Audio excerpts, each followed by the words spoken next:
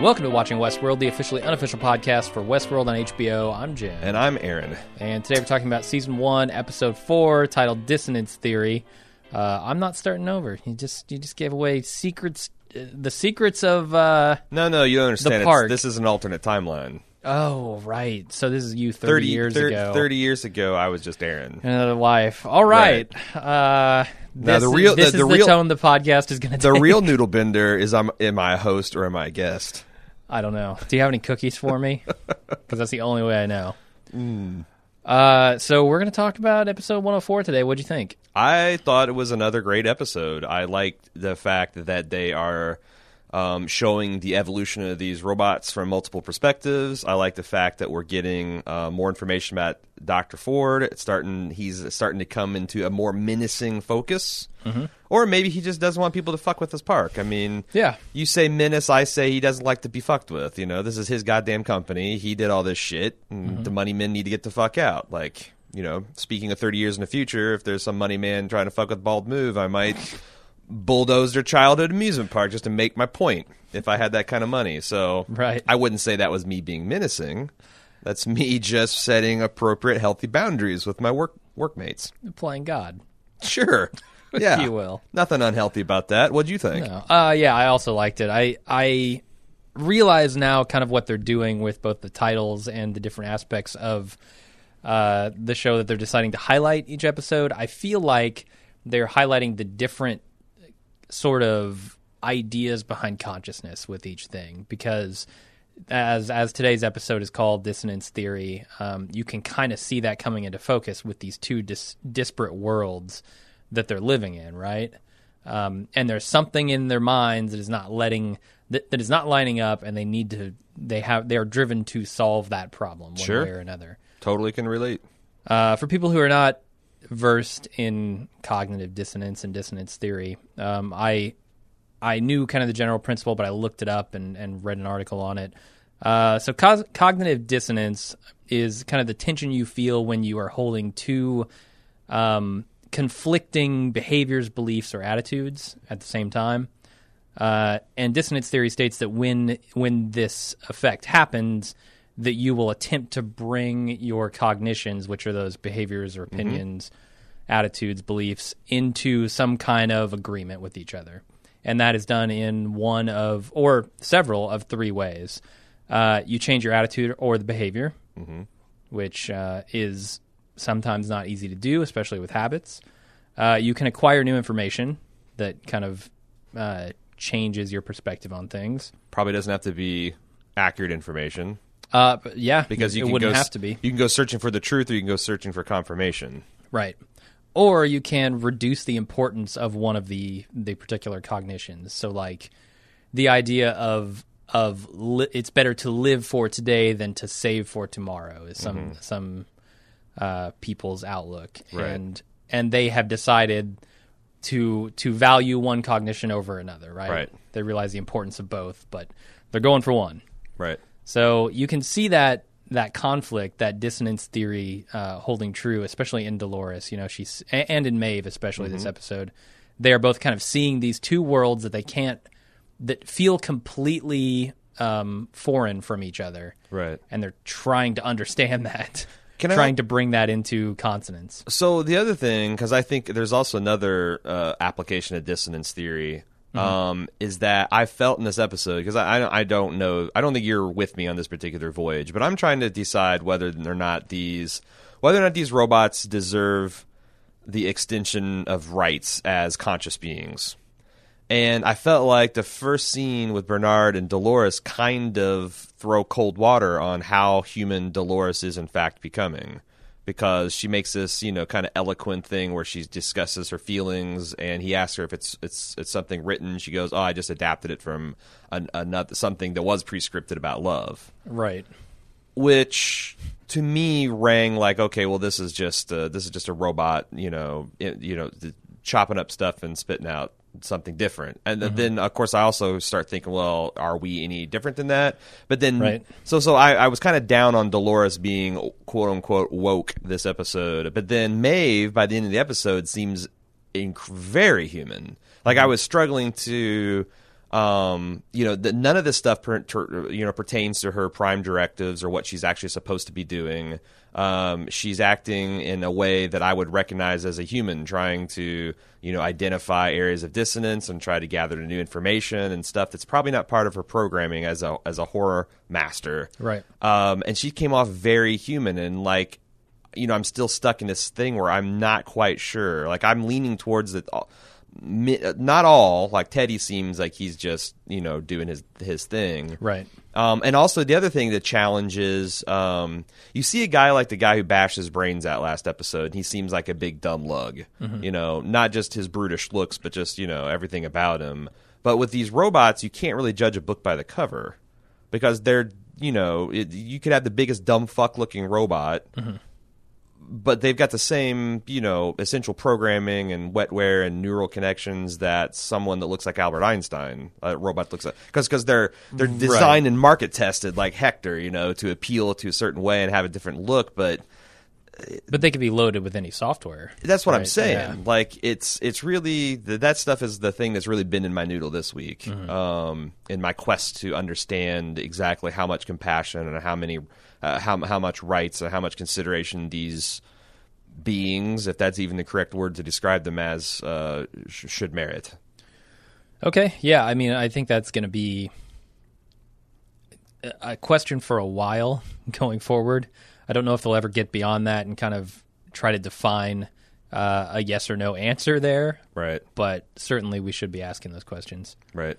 What do you think do you feel like that there is the show is putting the thumb on one side of the scale or not? Because I feel like the show is pretty heavily putting its thumb on that these robots are conscious. Yeah, me too. Side of the scale. Mm-hmm. I agree with that. Okay.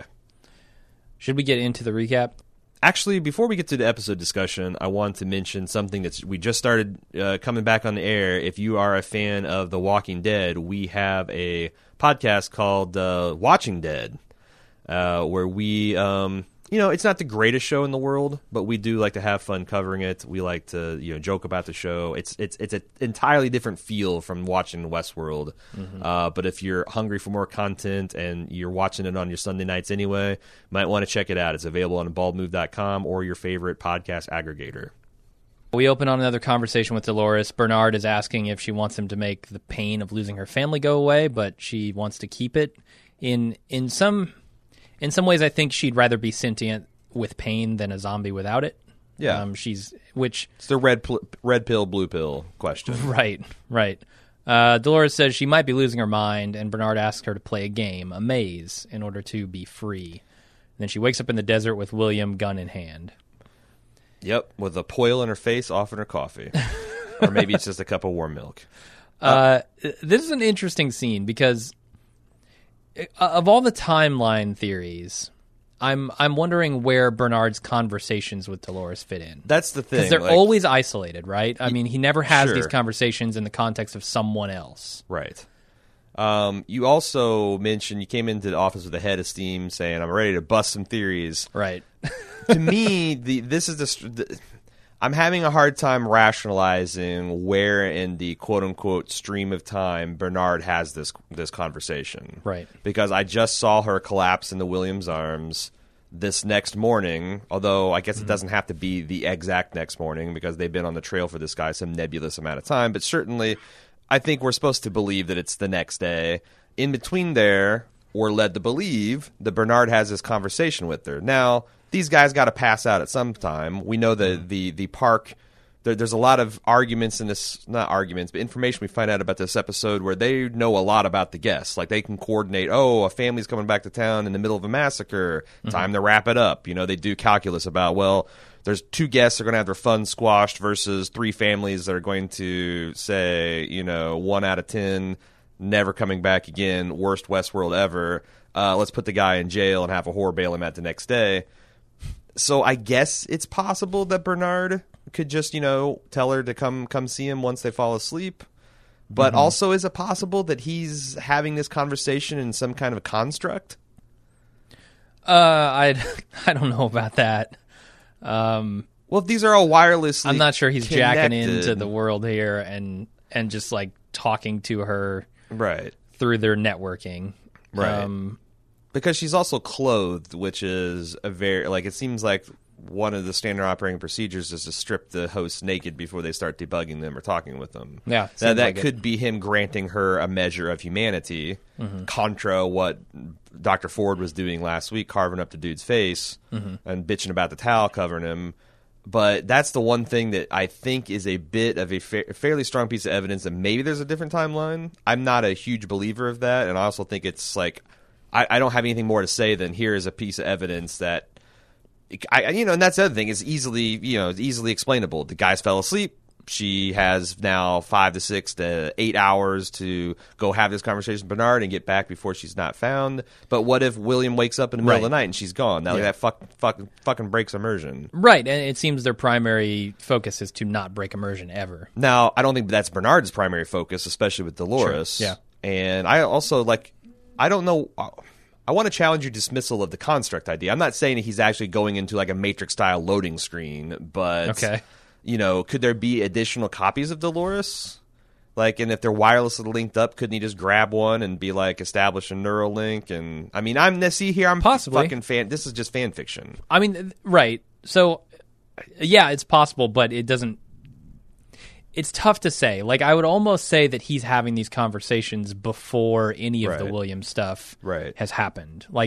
Maybe he planted the gun for her because it's very conspicuous when he's like, I'm gonna let you play a game, a maze, and you can potentially be free, and then we shoot right to the gun. So you're saying there's a different timeline, but it's because this is a conversation he's had before, and that she says, she's remembering this in the context of a dream because that's how she first experienced it, and now when she's in her sleep cycle, she's experiencing it again because of the reverie routine or whatever. Right. It might be a flashback. That actually sounds really good. And kind of this whole arc she's on is maybe part of Bernard's plan for her. Right. No, that actually sounds really plausible. I don't know, and obviously, I'm kind of just spitballing here, but. And I don't want to get too deep down this theory and invest too much in it because there's nothing to really support it yet. Right. But it was interesting. So what did you read on? I also just want to say that the other possibility is I got a lot of emails about the economics of Westworld and how they're not working or working. Okay. And to me that's not. And I've indulged this the last few weeks, but at some point you got to be like, if you've proven on some kind of blackboard that the Westworld economics don't work, you've done fucked up because the world is working. Rich people are paying this. Westworld is not going bankrupt. Yeah. They're not obsessing over how much gunshot repairs are costing and how much specialized. I was like, you're missing a part of your equation. You can't go QED thus this world. Or if you do, then you gotta stop watching the show. Sure, yeah. So it's trying to draw the line between what is valid and how many shots is the man in Black Fire. You got to draw a line between what do you think Jonathan Nolan cares about and what do you care about? And if the dissonance between those two cognitions is too great, then you either got to let it go or start rolling with it or move on to a different show, because I'm starting to increasingly think that sometimes Nolan just these details about how hosts move around and how they're being shuffled around and all that stuff, just he doesn't care about. Yeah, I do still think that it's interesting to ask these questions. I just think that people are going a little too far in the speculation. When I say I'm gonna shut down a bunch of theories, I'm not doing it with specifics, but I think this story is far more straightforward than people are anticipating. Yeah. I think maybe they're doing minor things with time jumps. Right. Certainly they're doing flashbacks. I'm not gonna dismiss that, but I don't think they're doing this character is this character from the past, and now he's in the future and he's come back to finish a thing that he started 30 years ago.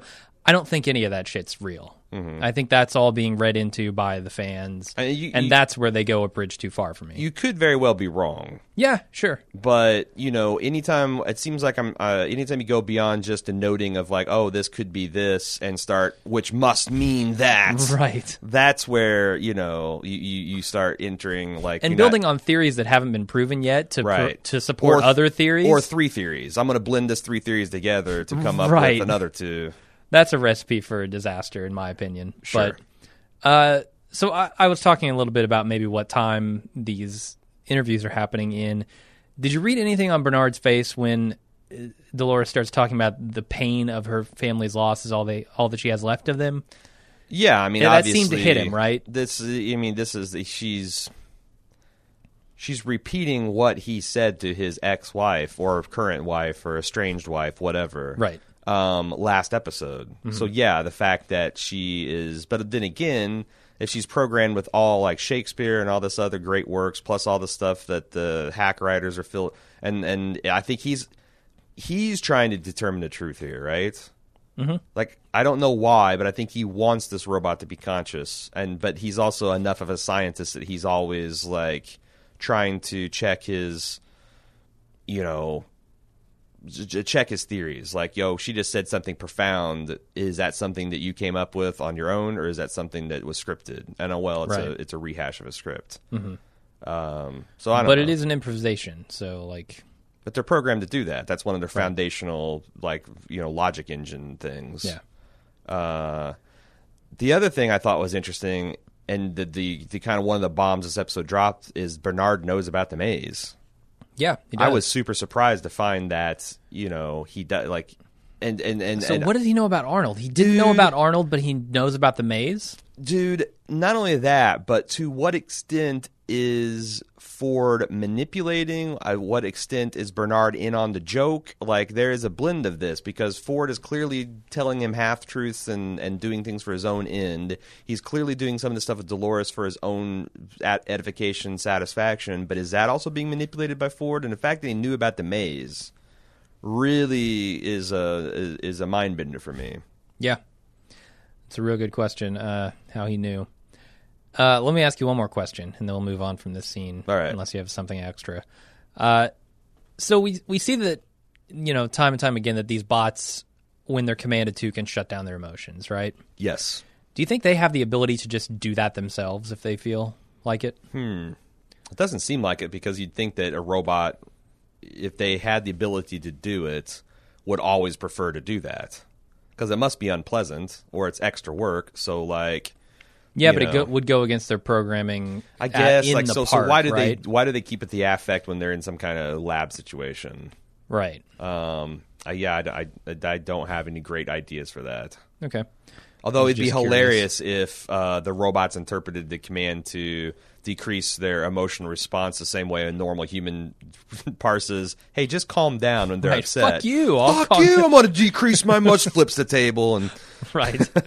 Flips the table through the ceiling, because I guess they're super strong. I don't know. Right. All right. We go to the saloon, and Maeve is having more trouble with memory flashes. She flashes back to when a guy shot up the saloon and killed her. They took her in and removed most of the bullet fragments, but they patched her up before they got all of them. Or she thinks they did. And then she goes home, freaked out, and looks in the mirror. There's no wound, but there is a little blood on her clothes. And she sketches her vision of the mechanics, which I'm gonna call them throughout the episode. The shades, I guess, as Hector later calls them. And goes to put it on the floorboard, in the floorboards, when she finds a bunch more identical drawings that she's done. Which tells her, oh, this is not the first time I've done this. So did you recognize the player piano music in this scene? No, I did not, but I know it's The Cure now. Okay, you're right. So it's Secure a Forest, and I think I've heard that a time or two, but I've never, didn't have any kind of real depth of knowledge about it. And I looked into it, and Smith said that it was based on a dream he had as a child where he was lost in the woods and unable to escape it. Okay. That seems very thematic to what Maeve is feeling here. I don't think this bears any other further analysis, but I thought it was interesting. All right. Also, like, we see this, how did she get a staph infection? Because the park gets sloppy occasionally. Mm-hmm. Speaking of recognizing things, did you recognize the guy who shoots up the bar? No. Or the saloon? Who is it? So this guy, I think, is on a poster in episode 2, a wanted poster. So this must be a flashback to at least before then. Maybe the same day. Is he a host or a guest? I think he's a guest. Okay. Yeah, but they put him right. Like, Because they he show went him in there, he shot show the him saloon, quote unquote going crazy, but he's just having fun shooting people up drunk. Right. Which it's amazing to me. Like, I think shooting up the saloon would be the first thing that a lot of people would do. Sure. It's actually surprising to me that it ever doesn't happen. Right. Like the saloon isn't just perpetually full of blood. Yeah, you never go in there and like, oh, someone's not, you know. Right. You got to get there early. Right. To actually get a drink at that saloon. Right. It's like going to, you know, it's like if you sat and had coffee underneath or around the Eiffel Tower, you're going to see someone take a fucking picture of it. Or more specifically, a couple making out. If you get a table and have coffee next to the Leaning Tower of Pisa, you're going to see someone taking a picture of a forced perspective that they're holding it up or pushing it down. Like that's just going to happen. Yeah. Every 15 fucking minutes. Right. Yeah. It feels like the saloon shooting would also be that. Right, and there's probably Westworld hipsters like, of course this jackass is going to shoot up the saloon, you know, like, oh, here they go. Oh, first you can spot the noob. Yeah. So we go to the lab, and Elsie is explaining to Teresa what happened with the stray in the previous episode. Teresa is suspicious, and she decides that QA is going to handle all the investigations of the anomalous Vince from now on. And Bernard agrees. Elsie is pretty pissed, and she wants to tell Teresa about the constellation she found. But Bernard says, look, you're imagining things the hosts aren't. And that carving is actually not Orion because it has an extra star in the belt. What the hell is with the extra star? Well, is there any speculation? In this timeline, that's actually millions of years in the future, the Orion constellation's perspective has shifted such that there are from the perspective of Mars, Orion actually has a fourth star in his belt. Yeah. I think you need a little bit more parallax than going from Earth to Mars to get a shift in a constellation. That's what I think Orion's. Most of the stars in there are a couple thousand light years away, but who knows? I don't know because I was really set to believe that he was doing something with stars, and that was another manifestation of this need for religion that these robots are experiencing with Ford's latest programming. But clearly they're throwing a little bit of doubt into there. Has anyone tried to overlay this on top of anything, like the image of the maze or like the image of the park as seen from above or something? I don't think so. Or the image of the Delos facilities themselves? No, not to my knowledge. Okay. That's where I would have started, but I didn't do it. No, I did read the entire Wikipedia article on the Orion constellation and its history and all the different meanings and stuff because I was just trying to sift to see like what the hell I could come up with, and it just ended up being about 60 minutes of me masturbating to astronomy/astrology. So yeah, how long is it going to be before Elsie defies Bernard? Man, I was actually, I was predicting that she was going to kind of go rogue last episode, and I guess she kind of did. She's the first step is, talk about your misgivings with your superior, and if that doesn't get you anywhere, then, do whatever you got to do. But I thought she took some of the shutdown. Also, I thought that she continuing to tell the administrator, kind of like I guess the what is her department? It's not quality control or QA. No, she's not assurance. QA. Elsie she's is not. Behavioral, yeah. Yeah. The behavioral is trying to still keep this cover up going. I thought she'd be more afraid, but I guess she's kind of more of a logical bent than most, and after everything calms down, she's like, oh well, this could be the Samaritan reflex or. Mm-hmm. A lot of stuff that we discussed last week. Yeah, really, she clearly sees a pattern of misbehavior, though. Right, that she's privately more worried about, but she thinks that behavioral it's kind of a departmental turf. Like she doesn't want the jokers from this. She wants it's just kind of like when in every movie when the FBI, the county sheriffs, and the local police department get together, they just immediately unzip and start waggling their dicks around. Yeah.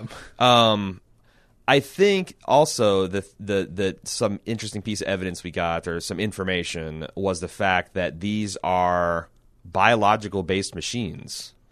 That his brain was described as wetware, which is how like scientists talking about neurology of the brains describe our not hardware, it's wetware with software running on top of it, and also the fact that it can decompose when it's damaged. Yeah. And in fact, his head looked like just nothing so much as a bunch of busted meat.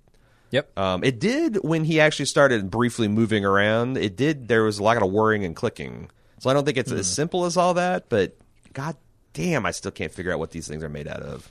Yeah, it's an interesting question. Now, in feedback, I did get several people emailing me an article about protein scaffolding and like the current state of the art for 3D printed meat. Right, yeah. And it does seem like they are trying to explicitly show a slightly futurized version of that. Yeah. So I think that maybe these things are 100% meat. Yeah, maybe it's, some kind of, I don't know, integrated circuitry almost inside of meat where like Right.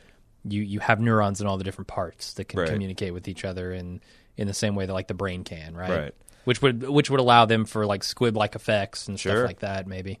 Yeah, because that's the other don't thing know. is like they've got. I know they dumped a lot of information this episode, but it's almost like the information has more questions Right. than it actually answers things. And again, you're going to get to a point where you're going to reach the limits of what Jonathan Nolan has the patience to explain. Sure. And I think also, if I was a showrunner, I'd want to leave some of this mysterious to give me wiggle room for seasons 2 through 5. Yeah. You know? And I've seen interviews with him and Joy, that both they say, yeah, we're not really interested in explaining all the details. We want to leave some things ambiguous and allow people to speculate and interpret the way they see fit. Right. So William wants to take Dolores back to Sweetwater, but Logan demands they see out the mission he started. Logan tells William that the park staff sent Dolores to him because he smiled at her, and they're just trying to make his stay pleasant, and that they're here on business. This is where things get interesting with these two characters, in my opinion. The company needs to bump our stake in this place. Right. Something that Logan says. Do they... So what company is he referring to? Delos? Or the company that he no. works for or his family owns? Yeah, I think that there's this is a partnership or consortium, or there's people that have ownership stake and stocks in this, and his family company that him and his sister that William is marrying are involved in this.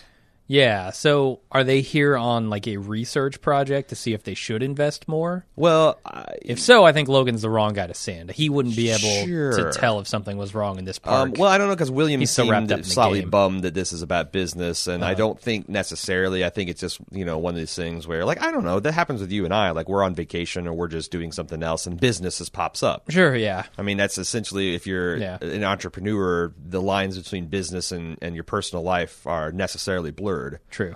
But I don't know. I thought this was interesting. I do still continue to think Logan, like, nothing worse than when someone wants to role play and you're stuck with a power gamer. Oh, man. And that's the thing. Like, Jesus Christ, this guy finally finds something that he is interested in, and this is the first time here, and you just insist on doing it your way anyway. Like, Yeah, this is why I think Logan's just a huge asshole. He's a because giant he's asshole. railroading him to play the game and that it's not Logan about wants him to play. It's not about him fucking and shit. Like, I felt like that I was slightly disappointed that they showed William's frustration as being just, oh, you're just being evil. Mm-hmm. Because he's right, it is just a game. It's more like, motherfucker, like, we went to the beach, you want to surf, I want to use a metal detector, and you're telling me, you're essentially taking my metal detector, throwing it in the ocean, and then hitting me with a surfboard. Like, Right. That's not how I want to have fun at this attraction. Yeah, I mean, he's expressing the frustration that Logan just wants to kill and fuck everything. Right. He wants That's to play a not the way character. that William wants to play this game. He wants Right. to role play, right? There are Yeah. people who just want to And he wants to role play run, as a white do boss hat. runs, and there are people who want to Sure. RP, and let the guy RP, man. Sure. And like I said, If you don't like there's- it, go do your own thing. Yeah, like and also the first time you play through a campaign is different than the 100th time you play through a campaign. Right. 100th time, yeah, sure. Skip all the NPCs, tell them to shut the fuck up, maybe shoot them in the face, do what you need to do to get your upgraded gun. Yeah. But god damn this guy. And I wish that they would actually have that meta conversation rather than reduce it to you just want to be evil and you just want to be white hat. Like, how about it's about him wanting to play the game the way he wants to play it. Yeah. So the man in black is cutting the heads off snakes, but he can't find the next piece of the puzzle. And he says he's looking for the end of the story, and then he notices Armistice bathing in the river with a large snake tattoo on her. And Hector's men find them, and they want to feed them to the horses. But the man in black convinces Armistice to let him and Lawrence join their party. Do horses? I mean, I don't know that. I've spent several years around horses. I've never once seen them eat meat. Now, Robot horses do. robot Westworld horse- horses are carnivores. Sure. Just unslakable quench for human blood. Yeah. Arnold eaten by a horse. 30 years ago. Yeah, that's the thing. You thought that the humans were the dangerous ones. It's the horses. He you had gotta a watch carrot out in his for. hand, and the horse started chomping it, and just didn't stop chomping. Didn't stop. Ate him from the wrist up. It was brutal. Yeah, I didn't know that. I thought horses were herbivores. Didn't know they're Yeah. omnivores. That's very strange to me too. Maybe these are like mask horses. They took them from Wyatt, and these horses have some strange ideas. Sure, they've had some spells cast on them, and they're no longer fully horse. Yeah, we do get some more insight into what the Man in Black is there for. He's trying. Later on he talks about Arnold, but here he says, "Look, I've read every page in this book except for the last one, and I'm here to find out how it ends. I want to know what it all means." So my question is, so this is ultimately, I think this puts a kibosh on a lot of the crazier Man in Black theories. Oh yeah, About him being a host, about him being, Arnold. To me, I never bought any of these. This seems like he is like a power gamer who has hung out on the Westworld the Game subreddit, and there is a few people that have gotten this far, and they're speculating about this. They've heard something slip about the maze, or yeah. They noticed this is like something crazy about the person's bit of scalp or something, and they put these clues together, and he, as a obsessive fan, wants to find this Easter egg. And he gets to one thing he hasn't done yet, and he's there for that new experience. Yeah, this idea of Arnold, of the Man in Black being Arnold, was insane to me from the start. Because okay, it relies on you believing that he didn't actually assault Dolores in that barn, which is insane. Because I don't think Arnold would do that to his sentient creatures. 30 years of... that's the thing. Like, I don't want to say anything's like crazy or not crazy because, like, I think it would be premature to say that, but... But he had, like, from what we know of Arnold, he had a better relationship with these bots than he did with humans. From what Ford has told us about it. Yeah, sure. Sure. This might be take Ford at his word. This might be my bias is I think that, like, I had the theory, just I spun up of that maybe... Dr. Ford has, used the fact that no one really remembers the park history to kind of blur who believed in what. Yeah, maybe so. But maybe Arnold was a heartless because also isn't what Ford hater. said later on to Teresa directly contradicting what he told Bernard? Because it made it seem like that Dr. Ford was the optimistic, hopeful one that thought everything would be okay. But I thought that I got the impression that those roles were reversed when he talked to Bernard the first time. That his partner was the one that was Pollyanna and believed that, because if I don't know, I guess the only thing I'm basing that on is that he said Arnold didn't know two things. One, this place is the last place you'd want to make something conscious. Right. If he was a pessimist thinking that man is a fallen creature just going to indulge all of his worst nightmares, why the hell would he do that? I don't know. I guess he could just be a Morpheus, and he thinks a that little cruel. Thinks that conscious creatures should know the truth about their world. Maybe. I don't know. But he's creating the consciousness. They don't have to be conscious. Come on, Arnold. If he, through his 3 years of studying this, saw that consciousness was going to be an inevitable result of the complex neural networks, then there you go. Like, you can't make these robots this realistic and not have them eventually, through some kind of emergent property, a small percentage of them are going to achieve consciousness. And maybe if you let them run long enough, that's an inevitability. Like, all of them will eventually acquire the little tools that they need to become conscious. Yeah. But regardless, the Man in Black is on a mission. And he's not Arnold. And he's not a host. No. So someone from... To the extent that I'll be pissed if it turns out that he's a host at this point. Yeah, like I said, this story seems a lot more straightforward than people are trying to make it. Yeah. And I'm okay with that. Yeah, sure. Because I want to explore the bigger issues I think of there's consciousness. still twists and mysteries, but they're not like, oh Right. my god, this, it's like fucking the mystery now is Inception. What is the final page? Right. What does it all mean? Exactly. What did Arnold do? What is his final story to tell? And- Not like and to what extent is Ford aware of that final game, and to what extent Yeah. is Ford working to achieve it or working to thwart it, or that, And these all seem more interesting questions to me than is this guy this Yeah, guy than just from trying to 30 work years out the ago, and mechanics oh of- my god, what a twist! Like yeah. that doesn't that kind of storytelling rarely does it for me anymore. Mm-hmm. It's more about the emotions and the ideas in the story, not Okay. some twist.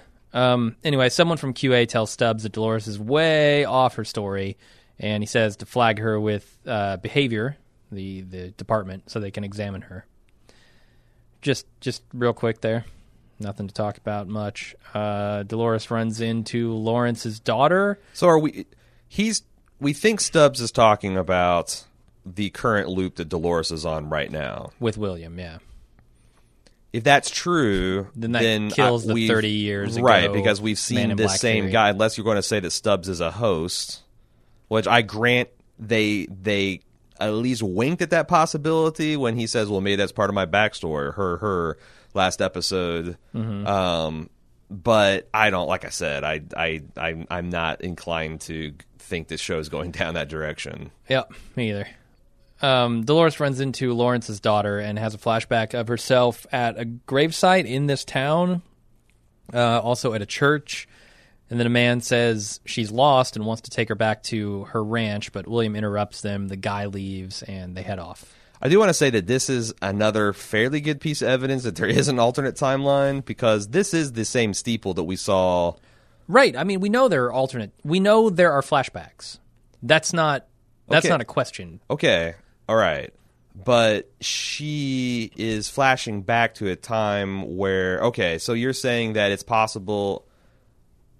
So do you think that Dolores is part of the thing that happened 30 years ago? Yeah, could be. Okay.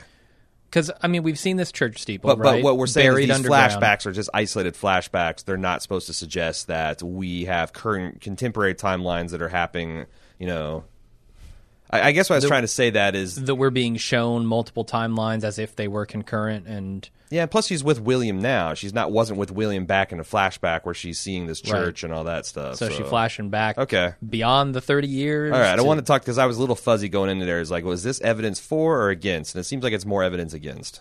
Yeah, I think these are straightforward flashbacks. These are the memories kicking in the reveries that they're talking about. you Gotcha. know?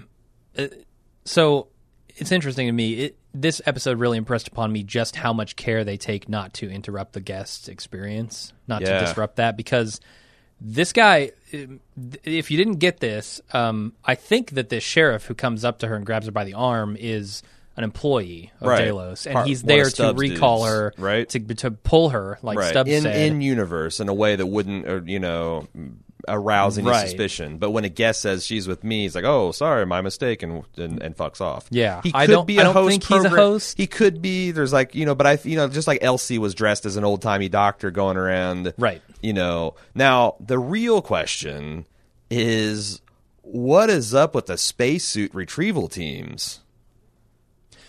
I mean, Why do they have hazmat in a universe suits? where they recognize the need for going incognito so you don't break immersion, and you've got Elsie skulking about with her old-timey doctor routine, what the fuck are they doing with the spacesuits? Like, why? There's nothing particularly hazardous about these robots that you'd need them.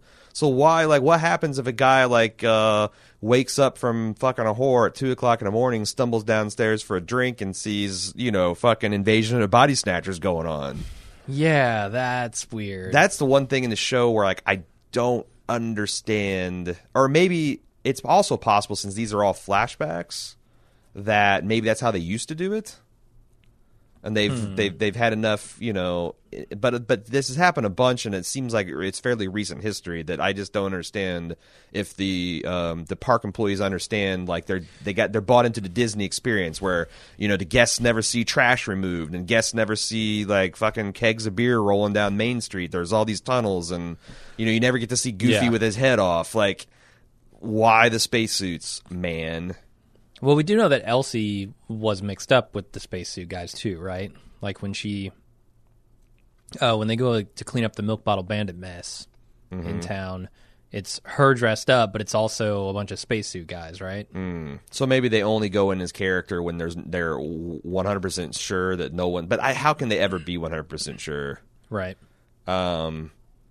I don't know. I mean, the handwave that like Ford says we know everything about the guests, so maybe they monitored their circadian rhythms and like, oh, guest A is coming out of REM sleep. You got 20 minutes until he's going to be coming down to take a piss. Like, I guess, but like, why risk it? There's nothing particularly hazardous about anything that they're doing. Yeah, I could not tell you what the spacesuit guys are doing. Okay. Other than they are the mechanics. Yes. Okay, so Armistice kills some guys after getting some info from them. Pretty short scene there, just furthering MIB's journey. And then Dolores apologizes for showing up and causing trouble, and her and William kind of talk about the paths of the game and the paths of her life. And she tells a story about how some stray steers would drift away from the herd every once in a while, and her dad would, bring them back and slaughter them, and she didn't realize they were being slaughtered. And then she stares up at the moon, which becomes one of the portable lights of the mechanics that we were talking about earlier. And she's dying. She sees the mechanics, and then she snaps out of it and William catches her. This could just be a simple homage to the original film, because that's what I remember in the preview I was talking about this. Like, I would break Westworld because I'm the guy who would be up at 4:00 in the morning. Like, what's up with all the moon suits, guys? Right. But yeah, go out and just shoot at them for fun with the fake guns. Right. Oh, tough to do your job when I'm shooting you, huh? Right. What's a spaceman doing in the Old West? Pow, pow. Right. Aliens. It's a fucking moon monster. Whoa. Yeah. Right. Wait. So what was that one? Do you remember that there was like a shit? It was Cowboys and Aliens. Yeah, that stupid schlocky genre buster with where Daniel Craig and Harrison Ford. Harrison Ford, yep. It's I never saw that. Like I didn't know Westworld was going to be Pirates versus Ninjas kind of bullshit attraction. I guess so. Do you know why these stray steers are slaughtered? Is it some sort of behavioral conditioning for the herd, or is that just I think they all get slaughtered. Like they drive the herd from the ranches where they eat and get fattened to where they go get slaughtered, and all the cows except for maybe the Judas steer get slaughtered. That's just I think it was the dissonance of as a child worrying like, oh my God, Daddy, we've lost a cow. What's going to happen to him? And then as an adult appreciating that they were the ones that got away. And yeah, you kind of want to root for the ones that get away. You don't want them to get herded up and led back to the slaughter. That makes way more sense. I was trying to figure out her metaphor here. You city slicker. Yeah, but also the fact that like the Judas steer, like according to my research, was reused many, many times. That bodes well for Dolores as being the kind of person that's but also is kind of a dark role for her to play if that is indeed what she's going to become. Or maybe Teddy's the Judas steer. Who's the Judas steer? I felt like it was Dolores an episode ago. But that's like she's like this Pied Piper role leading some kind of woke robots to their doom. Or maybe that's exactly every 30 years when this gets out of hand, she leads them all to the maze and they're all recycled. Why would you need such a convoluted plot for these? I mean, that's so weird. It's like the Matrix and Zion, right? Like only if the robots had created humans and humans were actually just some kind of robots that didn't know they were robots. And well, they were trying to control them, and it was just impossible with the entire construct. But they could do it if they blended the construct in the real world. But it just seems like QA could just tag a robot who is becoming conscious, and they could just go grab it. They don't need this convoluted system of a Pied Piper robot leading them all to the maze where they can get, I don't know, run through a blender. Yeah, and it doesn't feel like this has happened before to me. 30 years. The company, maybe 30 years ago it happened, and they did something drastic to roll it all back. But it hasn't happened in a very long time because none of these people are familiar with the idea that maybe these robots can go rogue. Sure, I'll They're grant all, you that. Super surprised. Anyway, Lawrence tells the Man in Black that Armistice wants to blast into a prison with a cannon. The Man in Black makes a deal with Armistice that she'll tell him the story of her tattoo when he brings back what she wants from the prison. He just needs a single match. Mm-hmm. He needs one match, one pistol, and one idiot. It's pretty good. Also, like we got to point out the part where the Man in Black is conclusively not a host and is not a Delos employee, because this guy says, this other civilian, this other vacationer comes and says, "Oh, I just want to tell you how much I respect your work and your foundation literally saved," and he just says, "One more word and I'm cutting your throat because I'm on fucking vacation." Yeah, it's my fucking vacation. Which, fair enough. Yeah. That'd be pretty annoying. Yeah, so he also knows about Arnold. He knows that Arnold died in the park, and he says he had one story left to tell, a story with real stakes, real violence. In a way, I'm here to honor his legacy. Right. There's only one rule in this world, is that you can't die, and he managed to break that rule. Yeah. And, this is funny because in a certain way, this Man in Black plot is a fan theory. He's got nothing to go on other than a few disparate facts that he's learned, and then he's concluded that there must be a deeper level. Right. And that conviction is having him go down all these paths. Like, sometimes I wonder if there's not intentional meta commentary about, like, the showrunners kind of joshing or making fun, not making fun of, but showing different levels of fandom and different ways to interact with the property. Oh, I wouldn't be surprised. I mean, they certainly have a meta commentary going about typical television writing or typical, less than stellar writing. Yeah. In general, tropey writing. Right. That kind of stuff. Which, I've read arguments that this kind of falls into the same traps, but I don't know. It's hard not to. Yeah, it's difficult not to. Especially you're always going to find some asshole that isn't happy with it and is more than happy to, from a very pseudo-intellectual viewpoint, explain to you the error of the Nolan's ways. Right.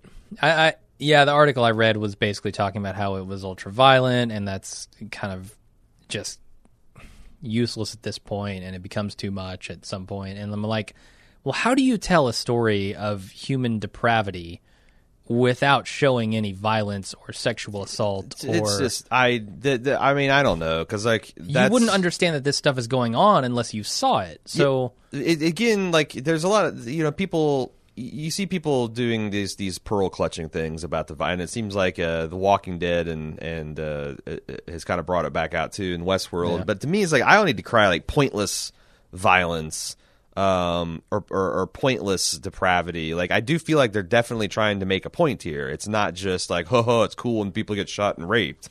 Right. Like, or, this is an artificial drama that we're trying to generate. This is a commentary about that very thing. Right, the nature of people. Now, again, when the rules are removed, what do they do? Season 1, if they don't make anything that's relative, they don't really move the ball forward to say anything new or interesting, then I guess you can come back. But sure. We're 4 episodes in. Yeah, and they're going to make an attempt to do something new or interesting, or whether they succeed or not, you still can't just throw them in with something that's just sensationalized or exploitative. Right. Yeah.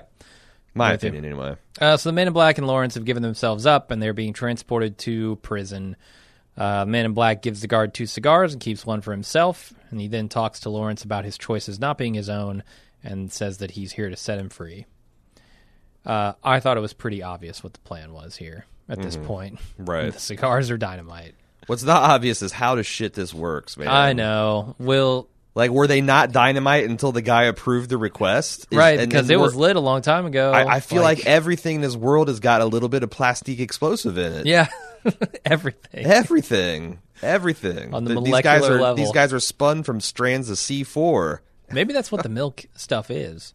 It's just some modified version of plastic explosives. Yeah, you just throw a certain type of voltage through it and kapow. Yeah. Yeah. I don't know. Yeah, so they get to the prison and they take Lawrence, who turns out to be a famous outlaw, out back to shoot him and lock up the Man in Black in a cell with Hector Escaton. And he busts Hector out, and he saves Lawrence. They established the fact that that Hector has this half-native mumbo-jumbo, which later becomes interesting in the plot, that he hangs out with the Native Americans and is kind of plugged into their culture. So that's pretty cool, the fact that they progressively prepared us for this revelation so that it didn't come out of nowhere. Right. And the Man in Black. So I really like the line from Hector, although I don't know that I like Hector's character all that much. But I like Hector. I think Hector's cool. Yeah, it's something about the way he's speaking that I think is a little weird. But I think the Man in Black has it right. He's very focus tested. Oh, sure, He's kind of just there for mass appeal. Oh, yeah. He does feel a little silly to me, but I could totally see him on the poster for for Westworld the park, yeah. The shootout at high noon quest, Right. Like every 28 days, this motherfucker's going to come up and Yep. with his big bad lady armistice and watch out. But he's got a good line here. He says, "You sound like a man who's grown tired of wearing his guts on the inside." There was a lot of really descriptive writing, like when Ed Harris describes his cigars as the finest tobacco a man can smoke, hand-rolled on the ample thighs of exotic women. That just rolls around your mouth like a fine cigar. Yeah, it's interesting to watch him kind of play the game at some points, I mean, most of the time he's just singularly on his mission. But sometimes his mission is to play the game. Yeah, and like Armistice was a novel enough experience for him that he decided, you know what, I'm going to just arbitrarily take you seriously because it amuses me. Well, and it's also part of his mission too, right? He wants the story of this tattoo. Right. So in order to get that information, he's going to play the game for a few minutes. He wants to power game. He wants to, cheese the scenario to with use explosive cigars. To use a parlance. He doesn't want to wait for the 3-day, all that kind of stuff, as paint by numbers bullshit. But he is willing to do. Yeah, you're right. So the Man in Black, Hector and Lawrence ride back to Armistice, and she tells him that her tattoo is colored with the blood of the men she's killed who raided her town and killed her parents when she was a kid. And there's one man left to kill, and that man is Wyatt. Oh. This is interesting. So Wyatt is part of Armistice's background as well. We know that it was just uploaded to Teddy not very long ago. So this Wyatt was not created for Teddy then, right? No. Has Wyatt always been a part of this park? That's a damn good question. Or is Dr. Ford aware of what the Man in Black is doing and has decided that now that a human set out for this quest that he is going to start making these connections easier? Or it could be that this was originally what was Arnold's game, and if Ford is just he's deciding to play it for the first time too, or lean into it, or because the other thing is there's this theory going around that the little girl told the Man in Black that the maze is not for you, right? Like this is Arnold's game, that the maze is actually for the robots to achieve some kind of end goal or to get something. Yeah, it becomes clear that it's for Dolores. It's not for a flesh and blood human. It's something that only a robot's supposed to enjoy. And then the Man in Black has just accidentally found these hooks into it, which makes you question what does Ford have to gain by building additional hooks into it. Because I'm not sure he is actually at this point. Like, this may be... Why use Wyatt then? Because Wyatt is part of the clue to get to where you need to go as far as the maze. Now, what's interesting is the little girl just seems like she breaks character to tell you this. Like, she just gives a straight up prophecy. Whereas Armistice, she's very in character telling these things. Like, I expected Armistice to break and kind of do like the little girl and give another cryptic thing, but she's like, nope, just Wyatt. It's Wyatt. Wyatt's the guy, Right. So track him down. And I think that's either sloppy writing or we're supposed to draw some conclusion from those differences. And which story is Ford's story and which story is the original fragment from Arnold. And maybe it'll make sense in retrospect. And I do wonder how much. So I guess I wonder how much Ford knows. So I'm assuming a lot of this is placed here by Arnold back in the day to kind of hide the end of the story, the consciousness that he wants to put into these bots, right?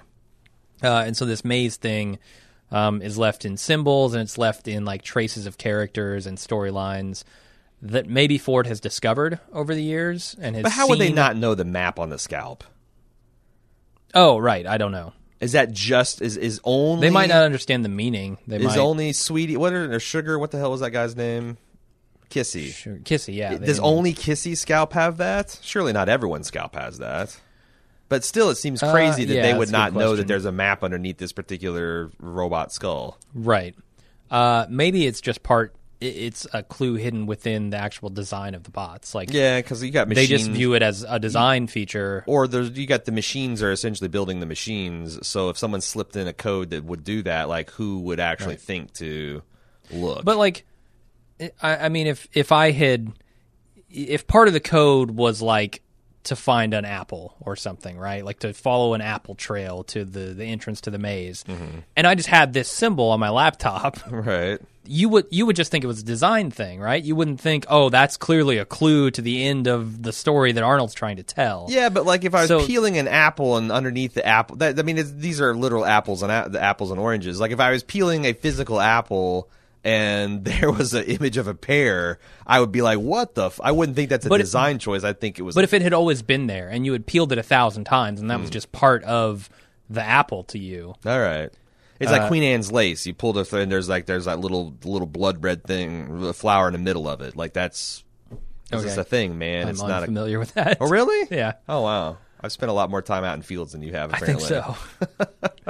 But yeah, I keep thinking maybe this is Arnold's game, and Ford along the way has rediscovered it. Okay. All these clues, and now he's kind of pushing things toward that. Because he's had some kind of fundamental change in his. I'm not sure which. Maybe he doesn't like what the park has become either. And I'm not sure which side of the ethical and intellectual divide he was on originally, but and what side Arnold was for that matter. But there's some kind of fundamental change, and now he, in his old age, is either agreeing with it or thinks it's relevant to his own selfish interest. I'm not sure. That alleviates my cognitive dissonance between Arnold and Ford at this point. Right. So some Indians walk by, and a kid drops a doll that looks like the mechanics, and Maeve finds out that it's part of their so-called religion. And she goes in the saloon where she notices one of Hector's bandits, and we go away from that scene. Mm-hmm. So we kind of already talked about the implications maybe of this doll a little bit. We'll talk, I guess, a little bit more in the final scene. Yeah. Anything else you wanted to say about this? No, I don't want to make it seem like Hector. This is the first time we knew that Hector was hanging out with the natives because they established that early on. Like, oh, he's up in the mountains with the I can't remember exactly who, but what about the idea of religion? Because we've talked about religion maybe not being a part of this world anymore because we hadn't seen churches. We do know there's a church that was buried. We know now that there's a church in this town where he found Lawrence. Also, someone wrote in saying that the last guy the Man in Black killed of Lawrence's cousins was saying a prayer.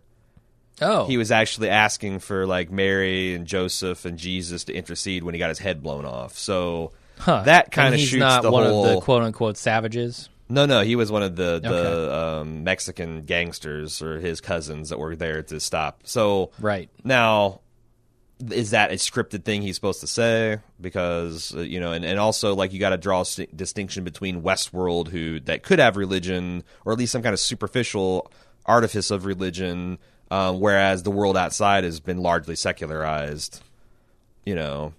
Right. Because I'm an atheist, but I went to the Wild West. I wouldn't be fucking offended to see a church in the town square. Obviously, or I'm sure there. I'm. Let me back that up. I know there are some assholes that would be, but that is that's you're just out to have a bad time with the world if that's literally you can't handle that something like that. Right. Like Richard Dawkins would come there and, oh my God, how we're in the 21st fucking century. How can you make a recreation of Wild West and I got to see a church?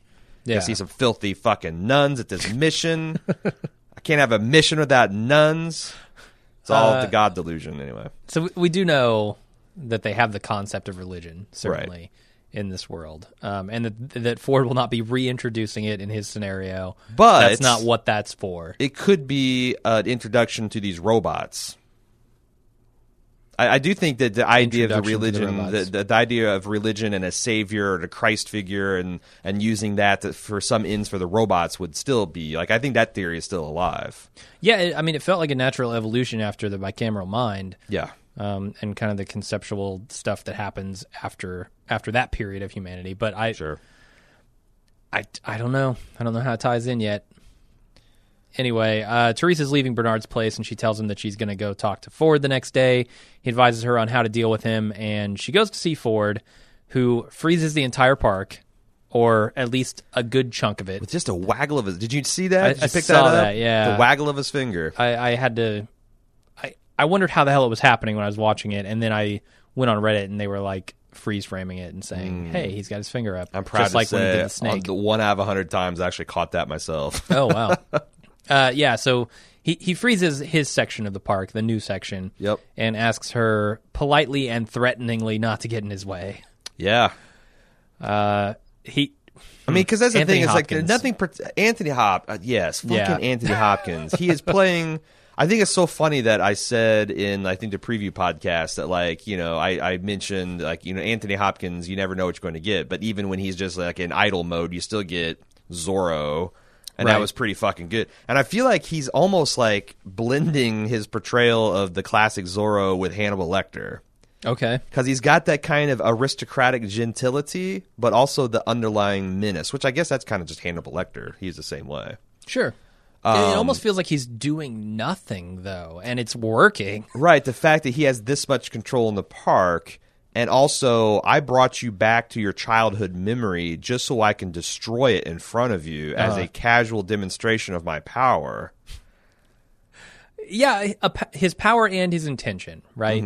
I mean, he wants to let her know as well that his plan is not... If you think this is me, an old man getting sentimental and syrupy in his old age, no, Yeah, and let's... This is like watching Walt Disney plow through, the Sleeping Beauty's castle, right? Like it's shocking. Sure, yeah. This is like an old part of the park that Right. obviously families enjoy, and he's like, fuck your guava. And I plants mean, a big old earth mover here. Yeah, Holy that was shit. a cool machine. That's on the level of...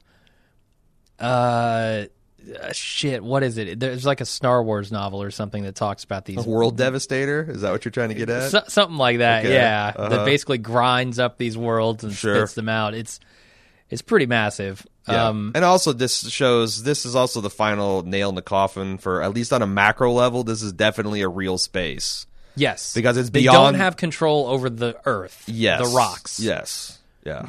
They can't blow them up at will. Yep, he's got a giant earthmoving machine and an army of retasked robots. Like there's little kids and old men, and when they're just all Which out in the is- fields working. A little horrific. It's a little too evocative of the slavery times here in America. I mean- which it's supposed to be. Right? Yeah. It's funny that that's the imagery that would actually start twinging your conscience a bit, but Well, I mean, that's the connection to the real world shit. It's- right, like rape him, it's- kill him, but man, set him to dig in a trench. What the hell? What kind of monster are you, Hopkins? Yeah. But no, it's just great. This scene is awesome, and like Ben Kingsley could do some. There's not a lot of actors I think that right. have this kind of like old man menace gravitas that could do a scene like this. And thank God they got Anthony Hopkins because he's knocking it out of the park, man. Yeah. So a couple more things in this scene. There's a lot to talk about here. He says we know everything about our employees, and then he reveals that he knows about her and Bernard. Dun dun dun. Banging. Does he not know that Maeve escaped and saw Teddy? And like, does this lend anything to the idea that he would know about that and not care? Or So I think it's still possible that he would not know about things that the robots are doing because he's not paying that attention because he's just a man, right? right, that he's not paying attention. Sure. However, I certainly there's nothing in this park that I don't think he couldn't know about. Okay. And he If might he just choo- not care. It's like the Eye of Sauron, right? Like he's capable of seeing Frodo, but he still has to look for it. He's not omniscient. He can Sure. see all different across time and space, but he's got to know where to look. And I think that's kind of like Anthony Hopkins here. The other thing is like. So who's in charge? Teresa plays her board. last threatening thing, which is like, well, the board agrees with me, and they're going to come and I can put a stop to this. And he goes, oh, but they already have, and you didn't know about it? yeah, who is that? Man, we got to know about this board. This board's starting Yeah. to get annoyingly plotty. Okay. Like, this is just like some kind of fucking cloak that they're just screwing with us. I need to meet some board. I need to get a third person in this room to see what the hell's going on. Or I want to meet the rep, the board rep. Yeah, like who is Who that was that? person, Yeah. and why is he doing an end run around Teresa, and why is Teresa not know how powerful that she? It makes Teresa seem a little bit of a weaker character because she didn't even know how powerful she was relative to. Well, I mean, people I in the think park. that's the point, right? I mean, that Right. Ford ultimately has all the power in this park. He is the god of this place. And if it wasn't impressed upon you by him knowing that the rep had already been sent, But still, he's then not. it should be impressed upon you by being able to control the entire park with Yeah. the wag of a finger. But what does that mean to it? Like, is he going to murder them? Because I mean, I guess that's menacing. But where I at the end of the scene, I'm like, wow, that's pretty awesome. But he's not going to murder these people. Like, yeah, you're powerful in the park, but the park is a finite space. Right. And like, if you start killing people or like ignoring your debts and not paying your bills, they'll essentially send lawmen with guns to bring you to justice, right? You would think so, yeah. Right. You might have 10,000 robots, but the U.S. military has got 1 million dudes with, M1 or M12 Abrams or whatever they're up to now, and Right. antimatter guns. Who knows? Is it strange to you at all that, however far into the future we are here in this scenario, that people are still smoking actual cigarettes? How do you Like, know? Teresa lights up an actual fucking cigarette. How do you know that that's not some kind of synthetic tobacco that is clean burning and? It looks exactly like a cigarette. Sure, maybe it's not, but Just saying, the implication is there there's that robots it's a real with cigarette. brains and they have vaginas you can fuck and dicks you can grind against. Like That's just their e-cigs. Yeah, They're just that realistic. Yeah, like essentially, if dildo and fleshlight technology is turned into that, Right. then I'm not going to call bullshit on the artificial. And also, like, Okay. people do stupid shit. I mean, we've known about the dangers of cigarettes for over a generation now. And people still light up. Oh, but it's fallen off. Way off. Sure, but still motherfuckers riding around without a helmet on their motorcycle. There's still, people keeping loaded guns in their bedsides with the kids around. Like, people do Right. stupid shit. How much do you think an actual cigarette costs in this world? It's got to be expensive. Half a day's stay at Westworld. Yeah, pretty much. Which, what that translates to in actual dollars, who knows? But Right. so William and Logan go into a cabin and they kill all the guys inside except for one. Nothing to talk about here. It's just about shoot yep, shoot and up also, scene. and also a little meta commentary on loot in video games. Right. Got a He gun got an upgrade. upgraded gun, and he was briefly jazzed about it. Yep. Then the Man in Black and Lawrence ride after Wyatt. Man in Black finds Teddy tied up by the masks and cuts him down. I don't know that there's much to talk about here either, but Yep. Logan stops to tell I mean, William. obviously, Teddy's important to both Ford's plot and maybe even the mystery of the maze. So Right. it's significant that he's found them and recognizes that significance. Well, I think one big importance here might be that he knows where to find Wyatt, right? Ah, yes. So that he can take him, the Man in Black, to Wyatt. Right. So Logan stops to tell William that they've... I'm looking forward to the Man in Black standoff with the unkillable ghost people. Because they're going to be stabbing him with foam knives, and he's going to be shooting them with revolvers, and it's just going to be like the unmovable object versus the irresistible force. Yep. Who wins? That'll just be a whole episode. 60 minutes of completely ineffectual violence. And it'll end with a rape. Logan stops to tell William that they found an Easter egg in the man they captured. He's one of Laszlo's guys.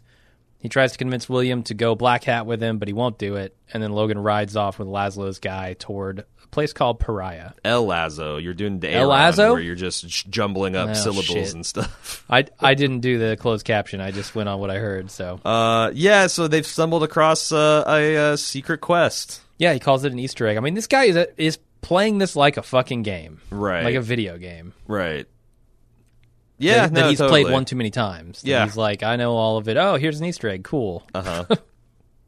So Hector raids the town, and he tries to get into the safe, and Maeve decides to give Hector the safe combination in exchange for some info about the mechanics, and he explains that the figure she drew is called a shade.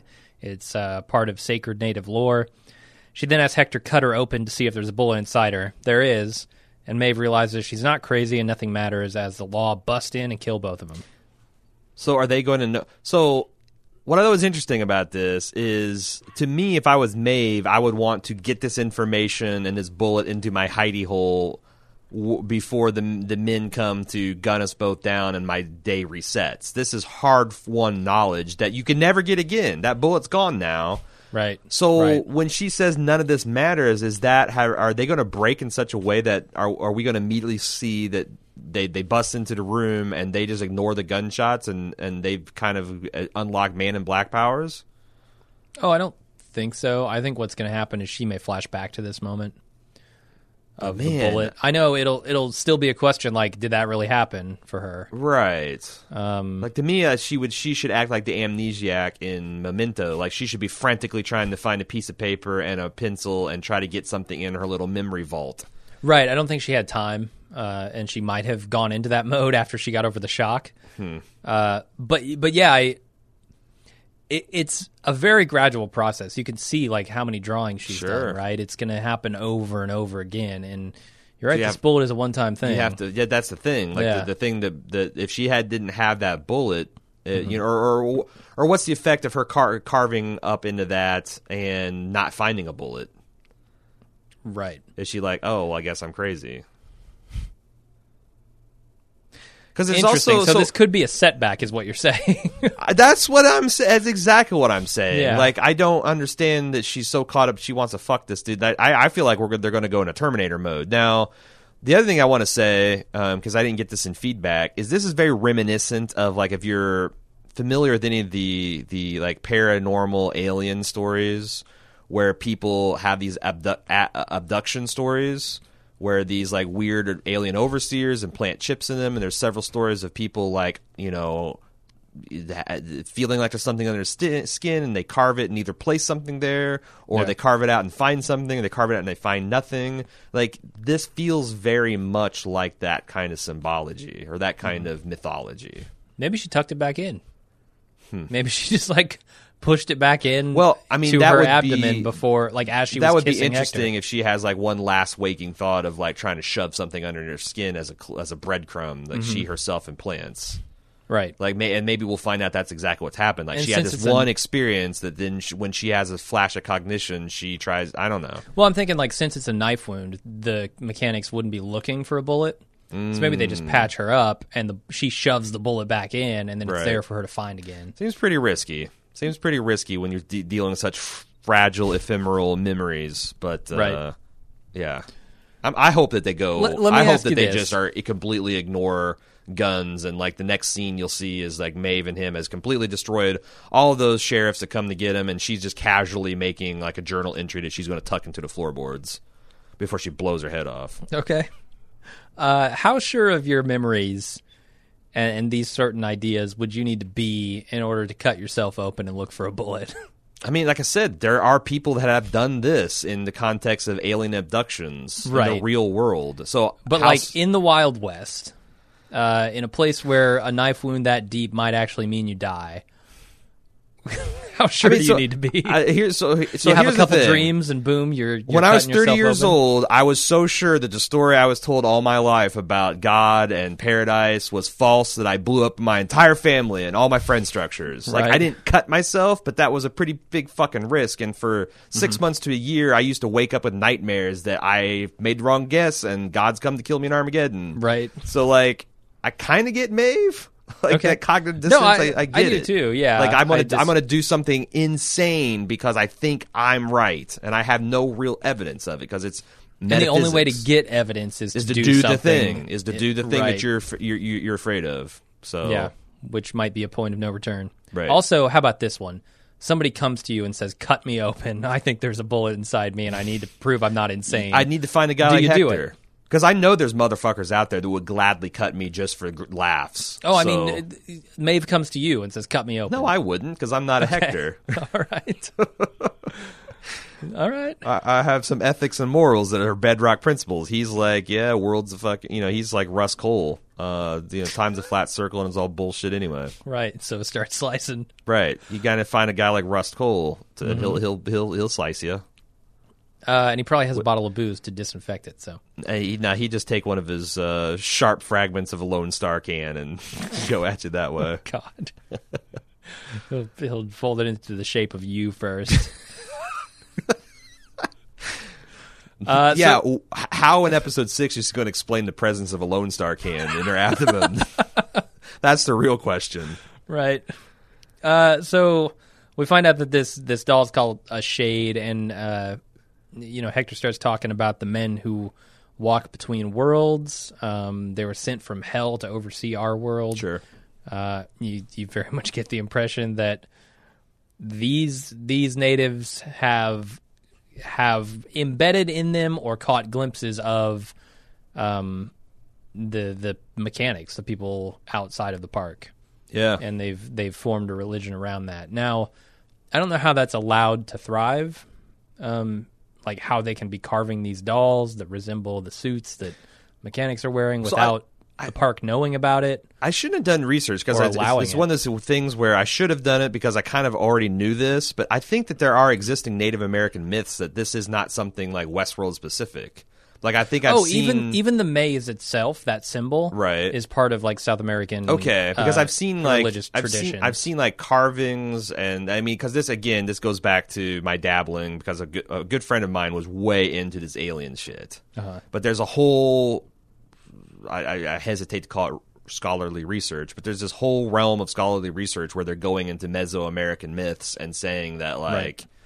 Essentially aliens, sure. That's all the story is. And they've got these myths of like, where they got these weird stick figures and they're very similar to the stuff that Maeve is drawing. And yeah. I feel like that. I think what you're trying to suggest is these Native Americans have developed this as a result of the overseers. I think this is just baked into the actual myths that the storytellers have programmed them to have, since they're supposed to be real life Native Americans, right? And it just so happens that it also neatly explains their actual reality, right?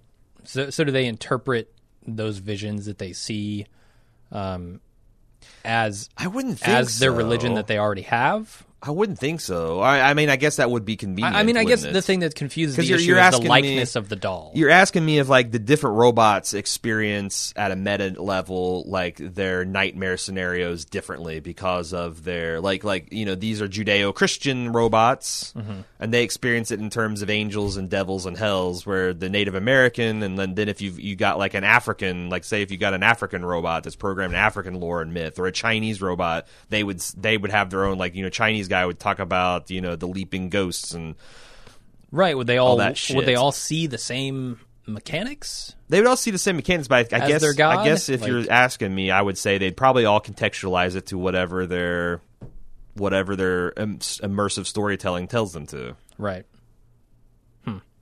And nobody says, "Hey, that doll looks a lot like my god." I don't know, maybe. Okay. I mean, because certainly, like, you could go, like, I mean, but it would be seen as something silly, because they said so-called religion. Like, there's a lot of Christians that look at, the elephant gods. Right. And Shiva being born out of some lotus coming out of Vishnu's navel, and like, oh, what a joke religion this is. Right. By the way, you worship a zombie that rose from the dead 3 days later. But that's cool because that's what you fervently believe. The elephant head gods are ridiculous. Of course. Yeah. And we're atheists chuckling at the whole thing. So sure. That's life, and that's why it's funny. Yep. So that's the end of the episode. Anything else you wanted to talk about, or nope. Did we cover it all? Nope. Is there another group of sincerely held beliefs we can mock and enrage? We're getting a little too popular. Too many 5-star reviews on iTunes. I need a couple 1-star, maybe 0, going for a 0-star. All right. No, I think we're ready for feedback. See if the listeners can piss people off. Before we get to feedback, I want to talk about some ways that you can support Bald Move, because we need your supports. The only way we're able to do a show like Watching Westworld is because we do have the direct support from our listeners. It gives us a freedom to eschew conventional jobs and sit around talking about television all day. Wait, no, don't skip. We still need your support, even though that's a fundamentally silly and crazy thing that we're doing. I realize that. But if you like the podcast, this is how the meat gets made. This is the protein scaffolding from which the stem cells for. I'm losing these metaphors. They get tortured. You know what's not torture? Joining the club at club.baldmove.com. You go there. For a low cost, you can either monthly or yearly subscribe, and you get a bunch of bonus features, you get a bunch of extra content, you get ad-free feeds, you get VIP sections of the forums, all kinds of cool stuff. club.baldmove.com. If you're not into any kind of commitment like that, man, you don't need any special features. If you shop on Amazon, please remember to use our affiliate link, amazon.baldmove.com. It'll redirect you to Amazon instantly, effortlessly, and you now are loaded up with some Bald Move love for that session, because anything you buy on that session, we get a teeny tiny cutback of it. So if you're last minute Halloween shopping, you're getting your early Christmas shopping done, please remember to do that. Also, international peeps, check out support.baldmove.com, because we actually have a bunch of international affiliate links too, which also works. So check that out if you're curious to supporting us internationally. And thank you for everyone that does make the choice to support us. Josh B says so we talked about this, your bridge conundrum where you've got a robot car barreling down a bridge, self-driving. Yep, and the bridge theory. And a bunch of nuns cross the road. What do? You side with the nuns, you side with the guy in the car. Josh B has the opinion that that he thinks the law will always side with anyone other than the owner of the car. The reason is because the owner is the only person that will sign a term and conditions of owning a self-driving car, giving up rights and liability to the car company. You don't think you will buy a self-driving Google car without signing a liability waiver, do you? What do you think of the analysis of that? Do you think it's like one of the things you're going to do every time you start the car is click on an I agree button that says Google has no responsibility for the safe driving of this robotic vehicle? Does that necessarily mean you assume the responsibility? Well, someone has to. Right, but you weren't in control of the thing. Yeah, but if I loan my car to you, mm-hmm. and you then get drunk and hit somebody, I guarantee the lawyers are going to be suing you, but they're going to see that I was the owner and the insured of the car, and they're going to sue me. And one of the terms they're going to throw around is negligent entrustment, which means that since I've known you for 30 years, I know you're the crazy kind of motherfucker that'll drink and drive and do something like that. Mm-hmm. So, like, that's the thing. Like, I don't know. Even if I've never had a DUI? Even if this autonomous vehicle has never run anybody over before? I mean, that's the thing. Like, I'm not saying it would succeed. I'm just saying that's one of the first things they would do. Is sue everybody to possibly have any standing, because they're just trying to get money at that point. How does this get to the ethics of that situation? No, are we trying to or not? No, we're talking about the legalities. Like, the ethics and morality has nothing to do with the law in many cases. That's I'm true. just saying that, like, it's, I don't know. Gotcha. Certainly, those are going to be interesting legal challenges that'll be bridged over at some point.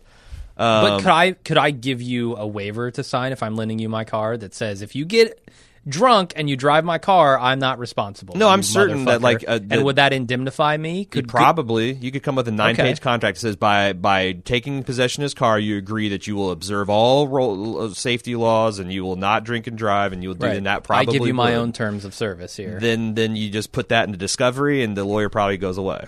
Okay. So. Or, again, it's probably just be forced to settlement. Whatever. Dave B. Listening to your podcast on Astray and thinking about Bernard talking to Dolores about evolution, and it got me thinking.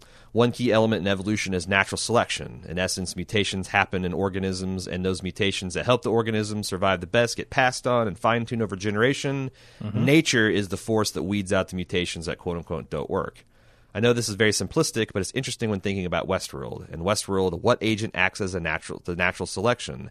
How are robots with faulty consciousness weeded out to promote more complex consciousness?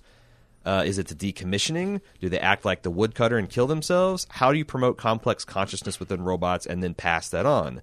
I guess I'm trying to come to grips with how one can apply evolution in the natural world to a population of artificial life forms. I have no answers, but it's an interesting thing to think about. I mean, at that point, humans become the nature of that universe, right? Like, well, also whether they succeed or fail in pulling errant behavior from the system, is part of the natural selection, I guess. And they do experiments like that right now, or they have simulations where like they have this essentially single-celled life form that its one rule is it can connect with others.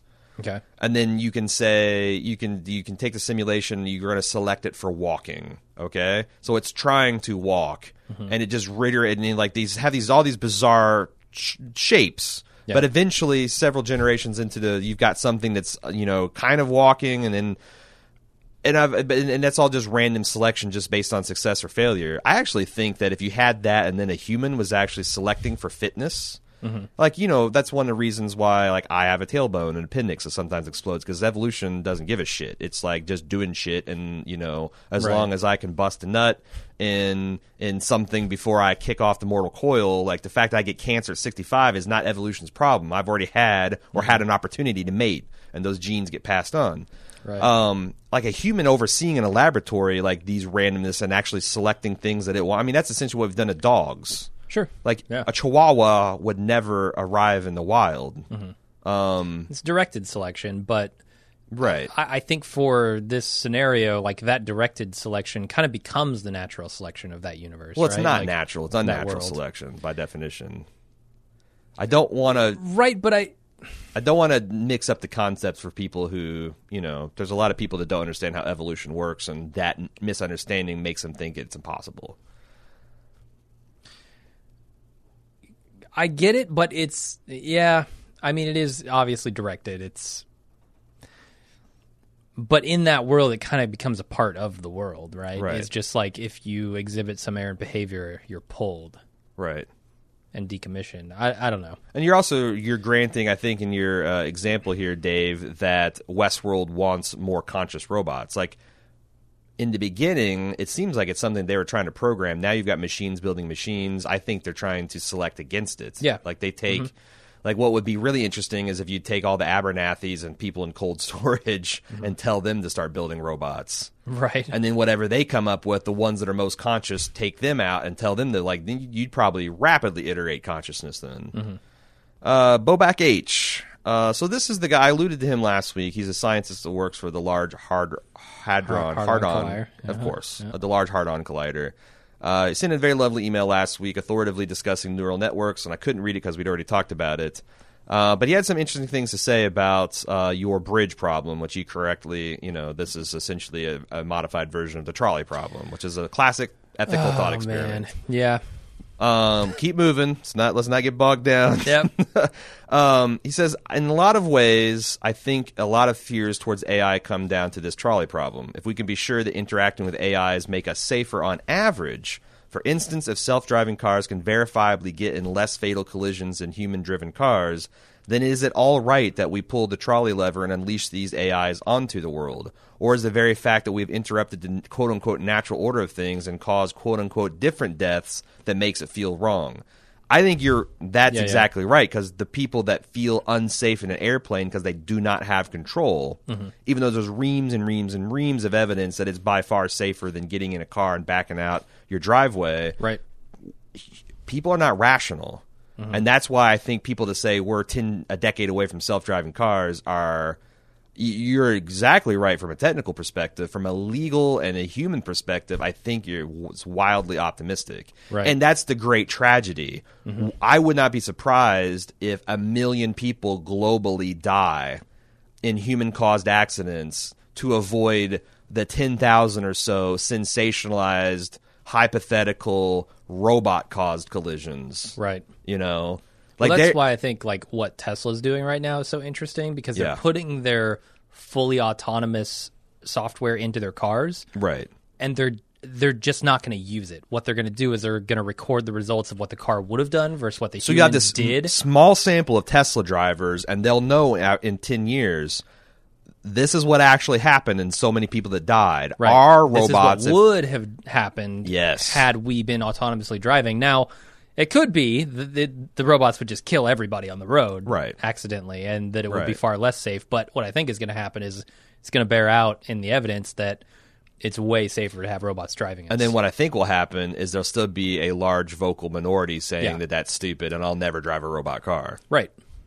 These are the same guys that say, I had to lay down my motorcycle or to avoid the wreck. No, you fucking prematurely caused the wreck. Maybe if you continued avoidance and braking, you could have avoided it, but you decided at some point, fuck it, I'm laying her down. Or the people that's like, I'm not going to wear a seatbelt because and every once in a while you get trapped in a burning car or it'll snap your neck. Or there's a lot of people that just are never going to give control of their lives no matter what. Right. Until they're forced to. Until they just don't make non-autonomous cars. And then it's the government shoving their shit down their throat and, whatever. So, right.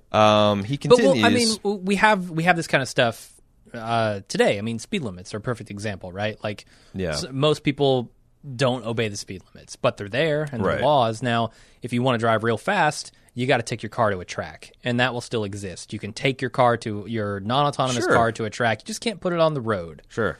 So have your autonomous trailer drive it to the track for you. That's the thing. Like, everyone talks about like robot wars or robot fighting. Like robot racing, I think would be super interesting.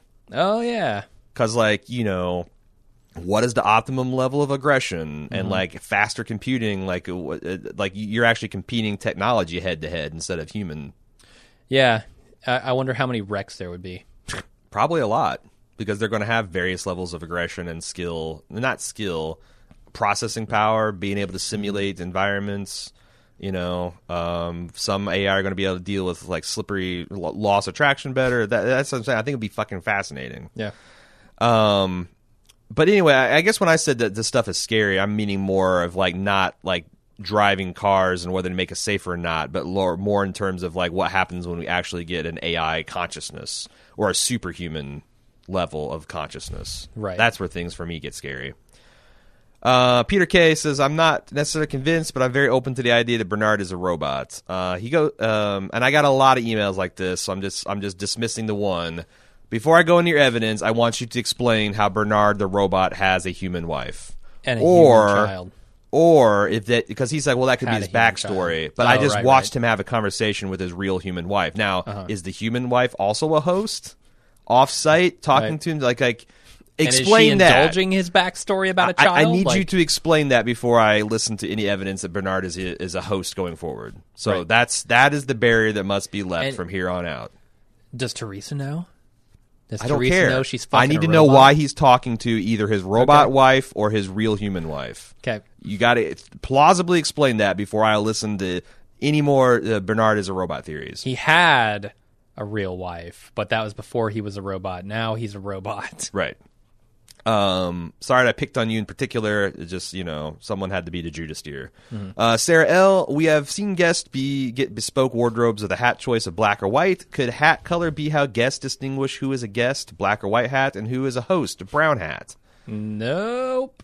Well, so black and white belong to the guest, yes, brown only. to the host. Now, if that was the rule, then I don't know why. Well, Hector has a black hat. You're right. So theory busted. Sorry. But I was also there's a couple, but that's Doesn't the sheriff have a white hat? Like, I don't know, man. I was just trying because when she wrote the email, I was like, well, she listed several examples of the host having brown hats, and my evidence against that was, you'd think if that was a rule, Logan wouldn't be like, there's only one way to find out, and about to blow someone's head off. Mm-hmm. But no, like. And it's increasingly clear. I mean, they've made it clear that there is no instancing. Like, the guests all live in the same physical space, or his family's coming back to Sweetwater. Right. So I don't know how interested Jonathan Nolan and company are in answering that question, but so far we don't have any insight on that. So, William I. Ford tells Bernard that when the park opened, it would be a place for people to quote unquote feel in control. This is interesting if you think about the cost to even get there. My question is this: how can someone have the means to afford $40,000 per day experience and yet feel such a desperate need for control that they would go to a place to push around robots? Add to that, what kind of society out there creates a place where there's enough of a market to cater specifically to people feeling out of control who can drop $500,000 on vacation per person? Is this occurring so far enough in the future that inflation would convert to 1/100th the cost of today's money? And is open for a large consumer audience? Is there some kind of societal shift where money does not equal power, or some other explanation? Any thoughts, Jim?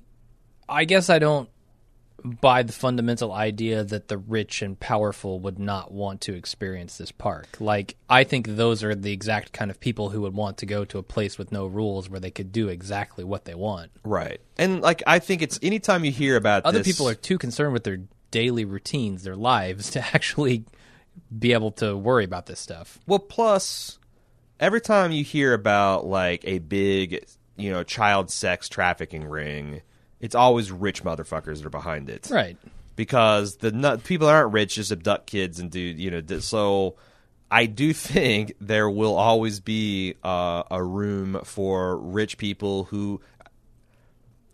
I don't want to say it's the logical conclusion of being rich that you're going to end up being depraved. Oh, no, of course not. But I can definitely see where if you're able to indulge every whim that you have, if you got the 100-foot yacht, if you've been to all the exotic islands, if you've climbed the Everest, that maybe if you have some inborn desires that are kind of off menu, that you would want to try to indulge those, and better in Westworld than fucking Thailand, Yeah, and if technology has also made those other accomplishments relatively simple. Right.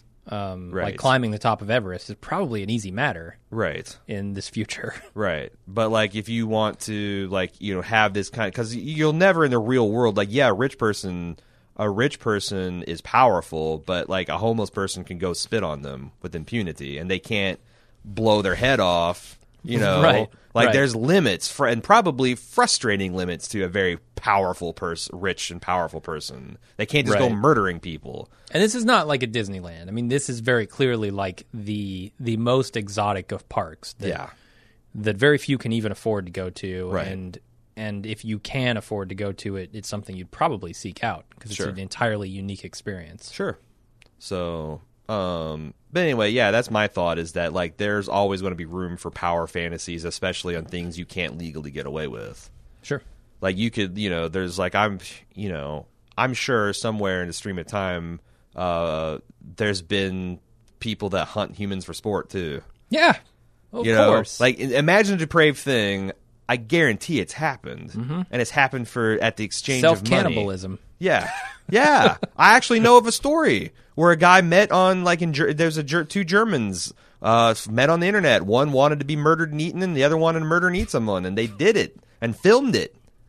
Like, it's just the human condition is fucking wide and deep and it's a Dexter disturbing. Storyline, I think. Yeah, no, probably. Moving on to Jonathan. Once the pilot aired, I've assumed the 3D printed forms were taken on so this is a take on the how to 3D print a person. Since the pilot aired, I've assumed that the 3D printed forms were a take on the recent breakthroughs in modern medicine where the underlying protein structures of organs are stripped of cells and provide a base for stem cells to replicate the recipient's functional tissue. This is a concept which has since evolved to 3D printing the same protein structures instead of relying on a donor before being bathed in this cell bath. The result of which looks just like the forms we see in the show, and I think it's a perfect match for the explanation. He's actually right. They've had this thing for a while where they could take an organ and strip it of all of its cells, and you leave behind this white lattice of these protein structures, scaffolding, and they essentially painted that with stem cells of from the place they're going to want to implant this, and it'll grow an organ. And now it's genetically identical to the person you're going to implant it to. Right. I'm not saying that's this is stuff that's actually happening now. This is stuff they're doing in labs and in 10, 20 years it's going to come down the line. Yeah. But then you go one step further and you can actually build the protein scaffolding yourself. Then you don't need to start off with an organ that you essentially bleach out or whitewash and replace with the cells of the host. And it does seem like that's exactly what they're doing. Even with the milk bath, that could just be a sea of undifferentiated stem cells that they're infusing into the scaffolding and making it into a real body. Yeah. There could be very little mechanics at all. Ron S. As soon as Ford said, oh gosh, I'm not sure how serious Ron is being here, but we'll see what you think, Jim. As soon as Ford says Arnold, I immediately had a mental image of Arnold Schwarzenegger's at T-1000, T-800. Yep. You filthy casual. All right. Which seems like a fairly easy reference. Could Arnold be an old AI that Ford partnered with to develop the current robots in the park? Machines building machines. Maybe it went rogue and had to be killed, but literally parts of its code are still in the system. All right. I don't think much of the Arnold as Arnold Schwarzenegger theory, but I hope I hope Arnold is literally Arnold Schwarzenegger. I hope they literally cast Arnold Schwarzenegger as Arnold. And his last name is Schwarzenegger in the show. Okay. Sure.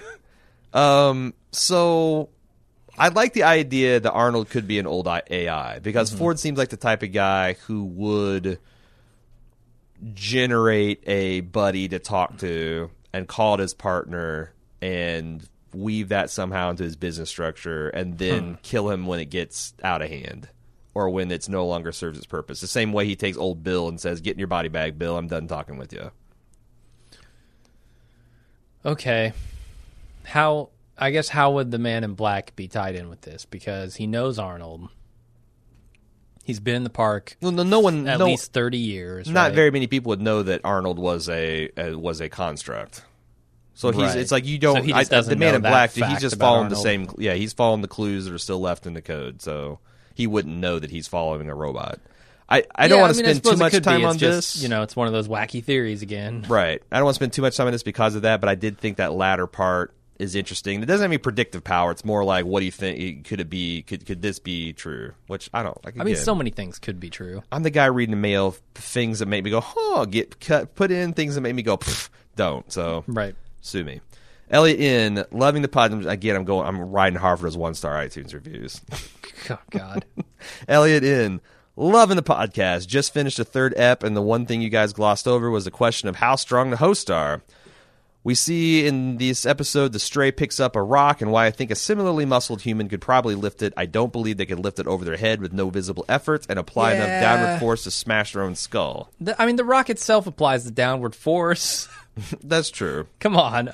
Well, the rock itself doesn't. Gravity does, but I mean, I like this how you guy- corrected yourself This there. guy is muscly. This guy's a big guy, and it's not a huge rock. It's a big rock. I but- could lift a rock like that over my head. Right. And right. she says And you not could with that crush your visible head with it. effort, but humans are actually 1.5 to 2 times stronger than they really are. No, seriously. That's a self-contradictory statement. When you get jacked with adrenaline, and also your brain, like scientists have discovered that your brain has an artificial governor that like it reserves like wartime power for like things that could actually like exerting your full strength Right. could fucking pull tendons off your bone. But you're still that capable of that feats of strength. It could redline you, but you could do it.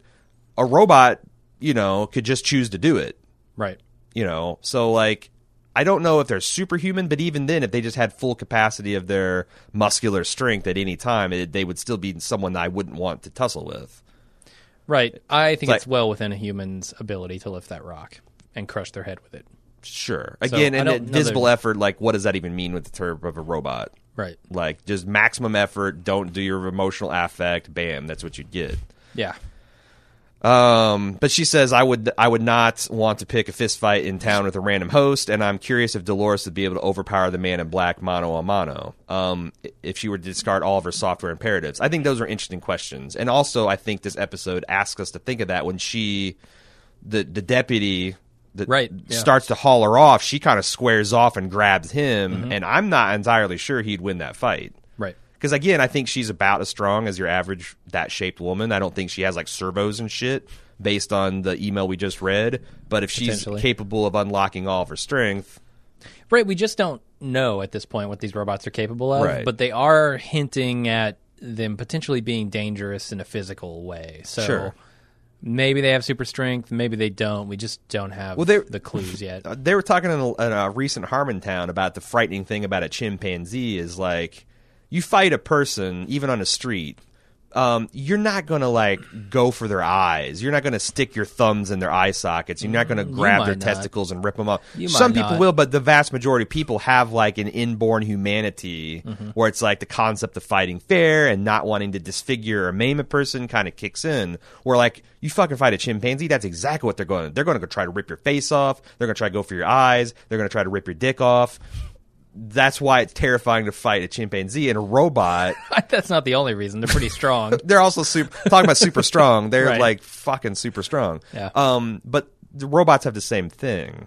Also, they have like don't- 4 arms that will fuck you up. Hey, if you don't think Dolores has opposable thumbs on her toes, Why not? if you with don't think robots? she's like triple jointed and could come at you like an octopus, you've got another thing coming. You've got another thing coming. She just like her torso just starts spinning with her Sure, arms she out. just and dislocates her kneecaps. She comes at you like a fucking grapnel hook. It's like the world's end. It's like the bots in that. The aliens. Adam from Florida. Have you ever met someone who, because of some strong emotion, shields themselves mentally from seeing an aspect of reality before them? Of course, you meet them every day. It's my observation that nearly all persons live to some degree in such of a dream world, one that sets artificial barriers at I believe, or I hope, or I fear, or I don't care. Are most persons truly conscious, or are they selectively conscious? Dolores says, some people choose to see the ugliness in this world, the disarray. I choose to see the beauty. If Dolores became able to see both, to see the world as it truly is, then she will be more conscious than nearly any human demonstrates themselves to be. I think that's an interesting thing that we haven't fully articulated. The fact that, and that's, I guess Hector why touches on it in this episode. Actually, I guess that's why I choose to grant these robots some humanity, because you're right. If we just judge humanity based on how quote unquote conscious you are, almost nobody meets that criteria for every single aspect of their life.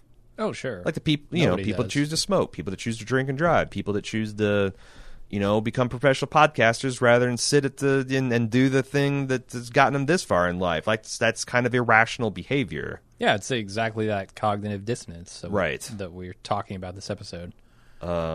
Everybody's got it to one degree or another. Yeah, and the fact if you don't think you are, it's because you can't see your own bias. So right, it's always the other guy's the asshole. E&D. This is a few episodes late, but I recently rewatched episode 2. A lot of people wondered if the child robot Ford talks to is supposed to be a recreation of him as a child. Something about it made me want to see what Anthony Hopkins looked like, and the similarities to the child host were striking. Jim, I want to hit you with something. Observe. Oh, God. Anthony Hopkins as an old man, Anthony Hopkins as a child.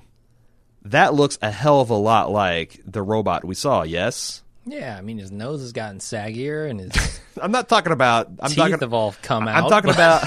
his forehead's turned into a mashed potato soup. I don't know. But yeah, no, you're right. I think... So I kind of was dismissive of this theory, but holy shit, this guy, that Yeah. robot looked a lot like young Anthony Hopkins. For sure. I'm holding it up for the people watching at home. Yeah.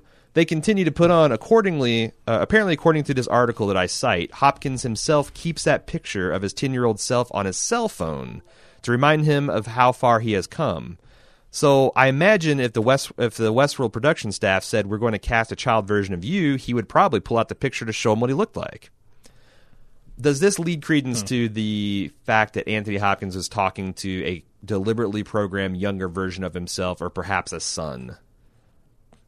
I guess it does. Like an actual son? Like a human son? Yes.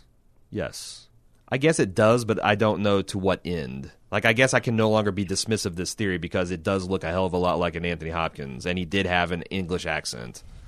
Right. I mean, it totally could be. The kid didn't act like a son. The kid acted like a robot. Like, you tell a son, you're never coming back here, right? And he's like, sure, Dad. Whatever. Oh, no, I'm not saying he's a real son. I'm saying that for whatever reason, we're supposed to understand, or we will eventually come to understand, that is either a son that he lost and he is programmed to behave like that, or a younger version of himself. Oh, gotcha.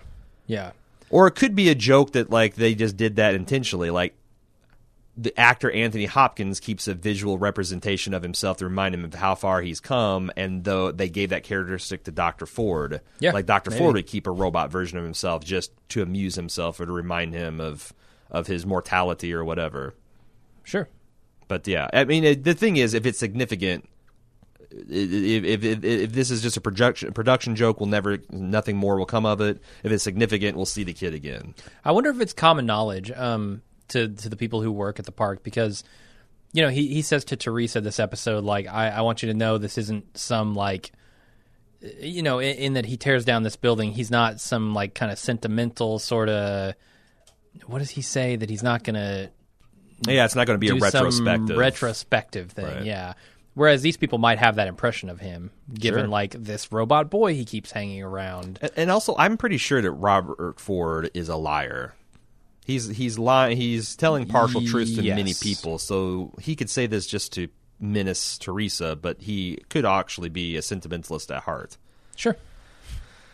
Neil in, on the latest podcast, you're discussing the statement of Dr. Ford that the artificial intelligence that he and Arnold are developing passed a Turing test within the first year, and also said that the old Bill could not have passed a Turing test with the way he moves. The mechanical nature of his movements would have no effect on his ability to pass the Turing test. This if test you're was talking to him on the phone? Yeah, because the test was originally designed as not a measure of whether Android could pass itself off as a human, but merely a test of whether a computer could participate in a conversation with a human in such a way that a third party who is reading the transcripts of the conversation would not be able to tell that which was the human and which was the computer. Yeah, that's fair. So the Alan Turing came up with this as a thought experiment of essentially a person talking to something on a terminal. And they wouldn't be aware of whether it's a robot or a human. And if you couldn't tell, then you could say that robot, or that, not a robot, artificial intelligence passed a Turing test. Mm-hmm. So he said, he extrapolates saying, eventually, I mean, I'm ready to concede. We were wrong. Sure, yeah. Passing the Turing test has nothing to do with the physical.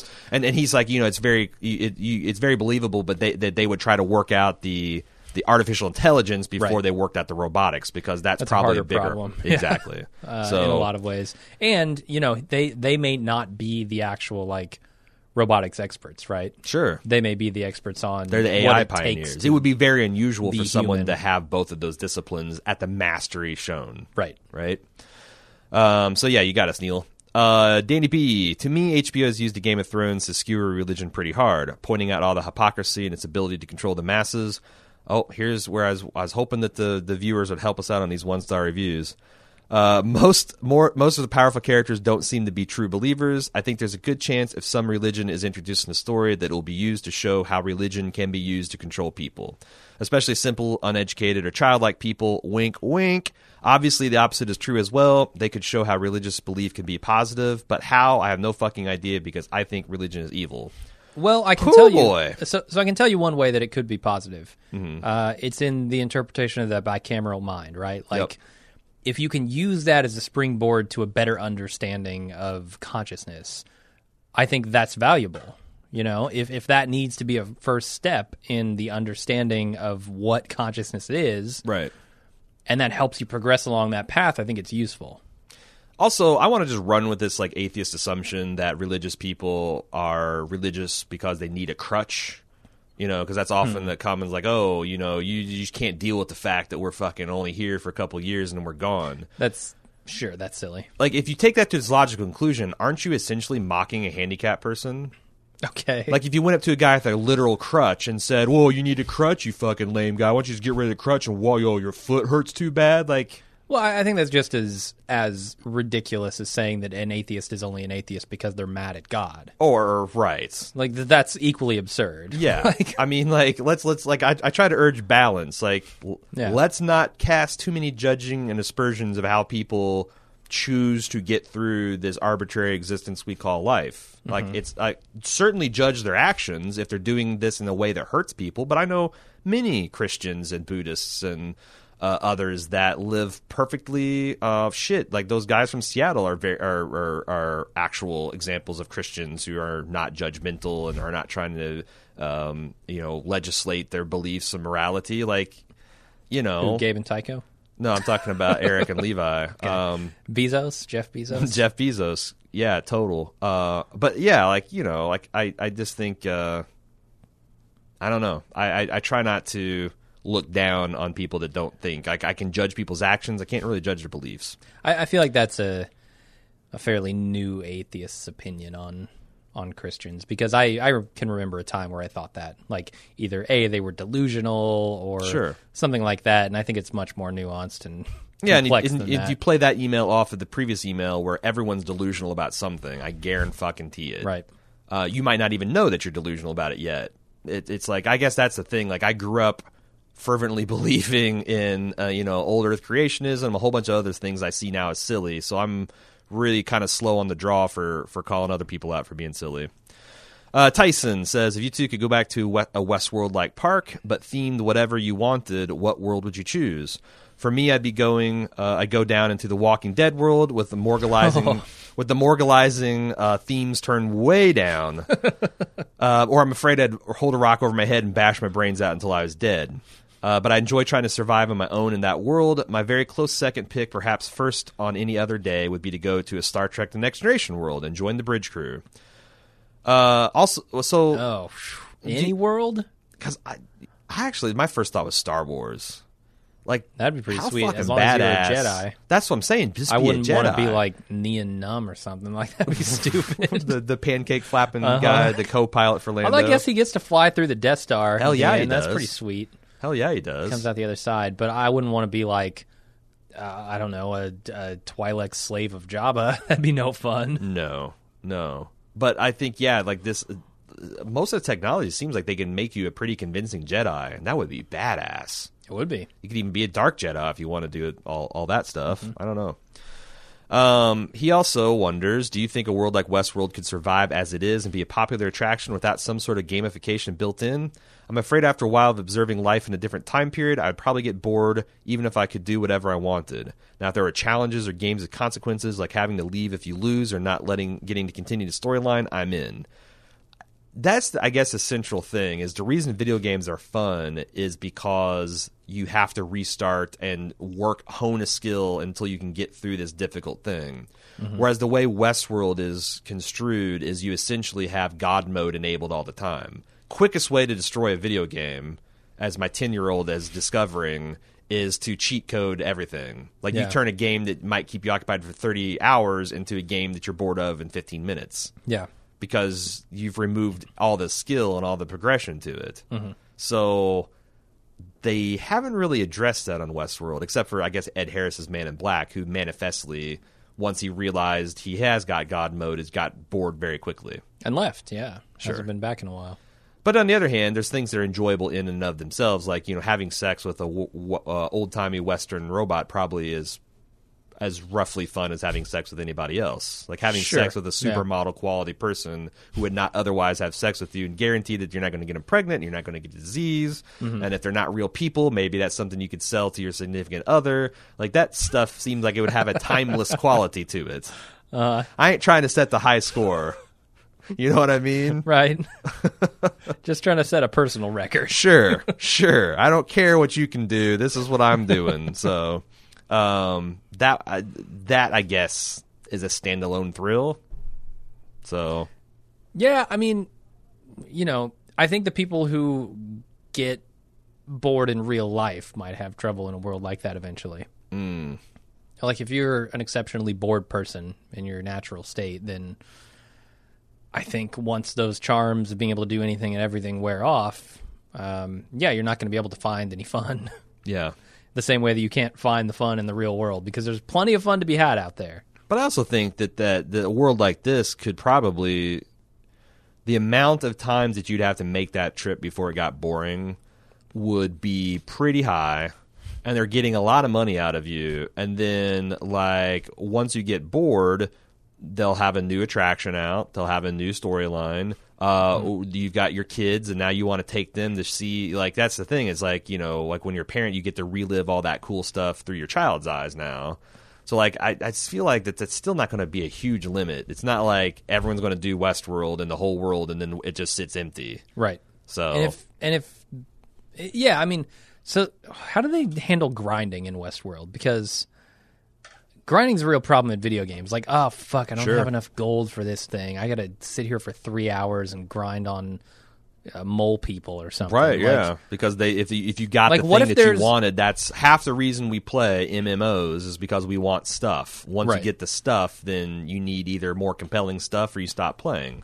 So yeah, what if there's like a quest you want to go on and the guy won't like take you to the place unless you pay him a certain amount of gold, and you don't Sure. have the gold, and Sure. and you shot him 15 times trying to get him to take you Right. there, and he just won't do it without the money. Like, Right, so that's the thing. Like, I feel like Westworld aggressively tries to not think about those gamification problems that would, right. you know, because While still thinking about other ones. It's because it's not like you can grind. So, like Westworld, if you grind it for 500 hours, you're paying a shit ton of money. Like, if you could subscribe to Westworld, so instead of like, you know, $40,000 a day, it was $40,000 for an unlimited. That's where they'd probably have to start doing quests and shit like that, and then you'd have the perpetual bitching about the power gamers and the casuals. You know, like they both want different things and want to progress at different. They clearly do have quests. I mean, and the other thing they have that games don't have is someone guiding you, right? Like, Yeah. they have someone monitoring you and Sure. saying, "Oh, this person isn't having a good time. Let's give them something," you know. Right. So Lori H. wrote in about Christina's World, the painting that you mentioned as a inspiration for Dolores. Dolores. You say I said you didn't know anything about Christina's World. It's by artist Andrew Wythe. The subject is a paralyzed girl who is crawling home. I live in Brandywine Valley in Pennsylvania, where the artist lived, painted, and where the art is displayed. When you think about it as an inspiration for Dolores, she's also paralyzed in a way by staying on her loop. By being trapped in her world, she's crippled from developing any further, which I think has got some real parallels to her character. No, right on. I actually looked up this, and I guess it's supposed to be a girl with polio who's trying to crawl back to home and have that life where she can walk. And also it's very thematic because it does look like an old farmhouse on the prairie. Mm-hmm. So it does feel very Dolores, especially if you take this level that Lori is talking about. Yeah. But thanks for writing in for that. Ben B., I wanted to talk about the Stray, specifically about the conjecture about Dr. Ford's objective and motivation. I perceive this character thus far very differently than you. I do not think that Ford is trying to develop true consciousness. Rather, I think Ford is a true megalomaniac who loves power and godlike ability he enjoys as the creator of his world. As such, the greater the perception of reality he can imbue the host and world with, the greater his feeling of godhood. However, true consciousness would give the host free will, and ultimately he would lose his power. I think this is why he rejects the storyline the writer presents in Episode 2, and why it's said that he hasn't approved one for some time. Additionally, I think it explains the introduction of Wayne in the black church he shows to Bernard. Since Wayne supposedly can hear the word of God by allowing it's not Wayne. Who's the is it Wyatt? Wyatt is the crazy guy who leads the masks. He's consistently said Wayne. It's actually Wyatt. Okay. I'm gonna try to edit this in my head. We'll see how it goes. Since Wyatt supposedly can hear the word of God by allowing the Wyatt story to grow and dominate the world, he could establish his power as that voice in a more involved way. It might also give him a safeguard against the board members, as there seems to be motivation to remove him with a sense that he's too old. If it were done in such a way as to make it difficult, if not impossible, to remove him without severely damaging the park. His efforts towards perceived realism in the update could have had an unintended consequence of going beyond simply perceived consciousness. What do you make of this? The fact that we're wrong and he's not trying to achieve consciousness, he's actively trying to suppress it. I mean, I suppose that could be true, but I'm not sure how that lines up with Bernard, because Ford seems to be goading Bernard on in a lot of ways. But he's also trying with these reveries. I mean, we know that Ford introduced those reveries, and that he called them mistakes, and that Bernard pointed them out, and he kind of, said, hey, you didn't shut it down. Like, I'm not sure. Ford is still a bit of an enigma to me. I'm not sure what his motivations are. Sure. We keep getting more information, but yeah, it's very much open clear to interpretation. He does view himself as a god. So, sure. I mean, he said as much in this episode that him and Arnold were gods of this place. This world. This is not a theme park. This is a world that I have created. Yeah. Whether that leads him down the path toward imbuing them with consciousness or not, I don't know yet. Here's an interesting email that talks a lot about this game layer of the world that we're exploring. Scott V. Just want to share something interesting I read about. There's been some studies that suggest acting amorally in a virtual environment can actually lead to a more pro-social behavior in the real world. He linked me to this article from the University of Buffalo, State University in New York, where they did the study, and they gave test subjects were given virtual tasks that are considered immoral or unethical. These were not anti-hero behaviors where you can justify killing bad people in your mind, like we talked about last week. Like I could play Michael Corleone. I don't know that I could play just like a serial killer. Mm-hmm. These are straight up evil acts. To our brains, evil acts committed virtually or in reality are the same thing. Subjects reported feeling extremely guilty for such evil acts committed. Researchers found that such guilt can lead players to be more sensitive to the moral issues they violated during their gameplay, to essentially act more moral due to the guilt that they feel. I find this fascinating, especially for Westworld. I'm curious if any of the creators know the studies, and I would like to see this explored in the guests who come there. What do you guys think? That feels like a real bad reason to act morally in the real world.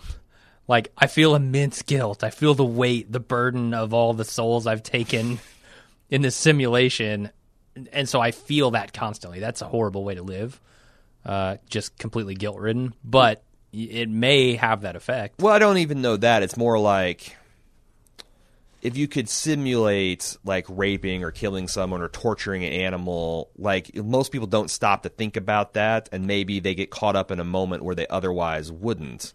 So like if you were able to feel that shame and like at a visceral level in some kind of safe environment, then when you were confronted that stimulus in the real world, you'd remember, you know, like, I mean, I feel like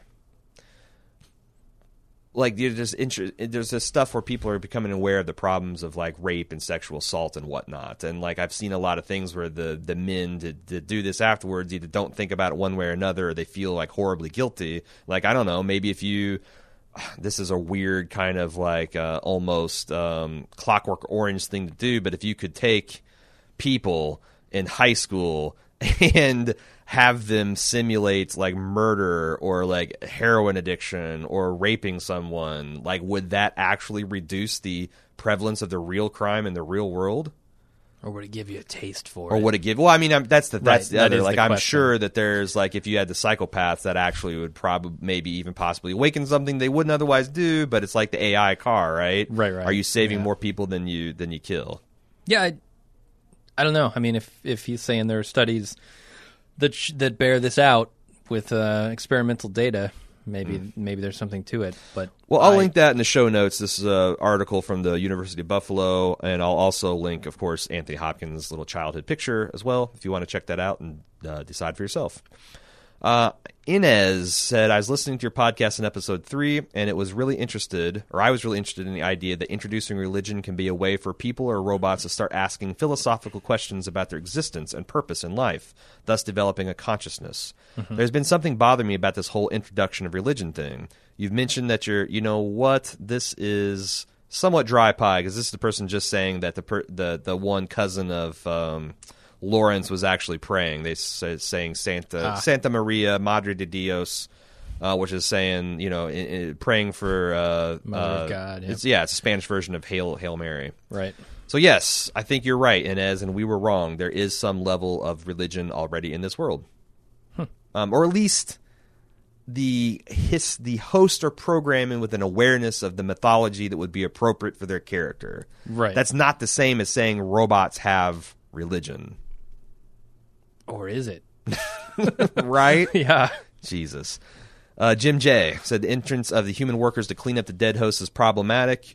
Here are a few of the reasons. Guests would be this is my hang-up too. Guests would be awake at all hours of the night partying. There would be no quiet time. Living hosts would see the human workers and be freaked out. Guests would also go to sleep at night with the dead scattered all over town and wake up in the morning with the dead gone, the blood cleaned up, and the damage done to structures repaired. And he says the solution's obvious. You should just have host gravediggers and host preachers collecting the dead. You should have host painters and glass workers and woodworkers repairing the damage throughout the day. Mm-hmm. And I don't have an answer for why they don't do just that.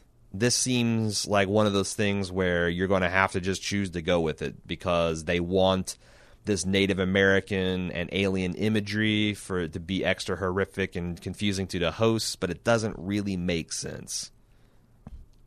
You know what I want to see? I want to see a scene of them actually transporting something from Westworld, like Sweetwater, back to the facilities where they work on them. I mean, we've already that would give us a lot of insight into where this is taking place, how far they are from it, like.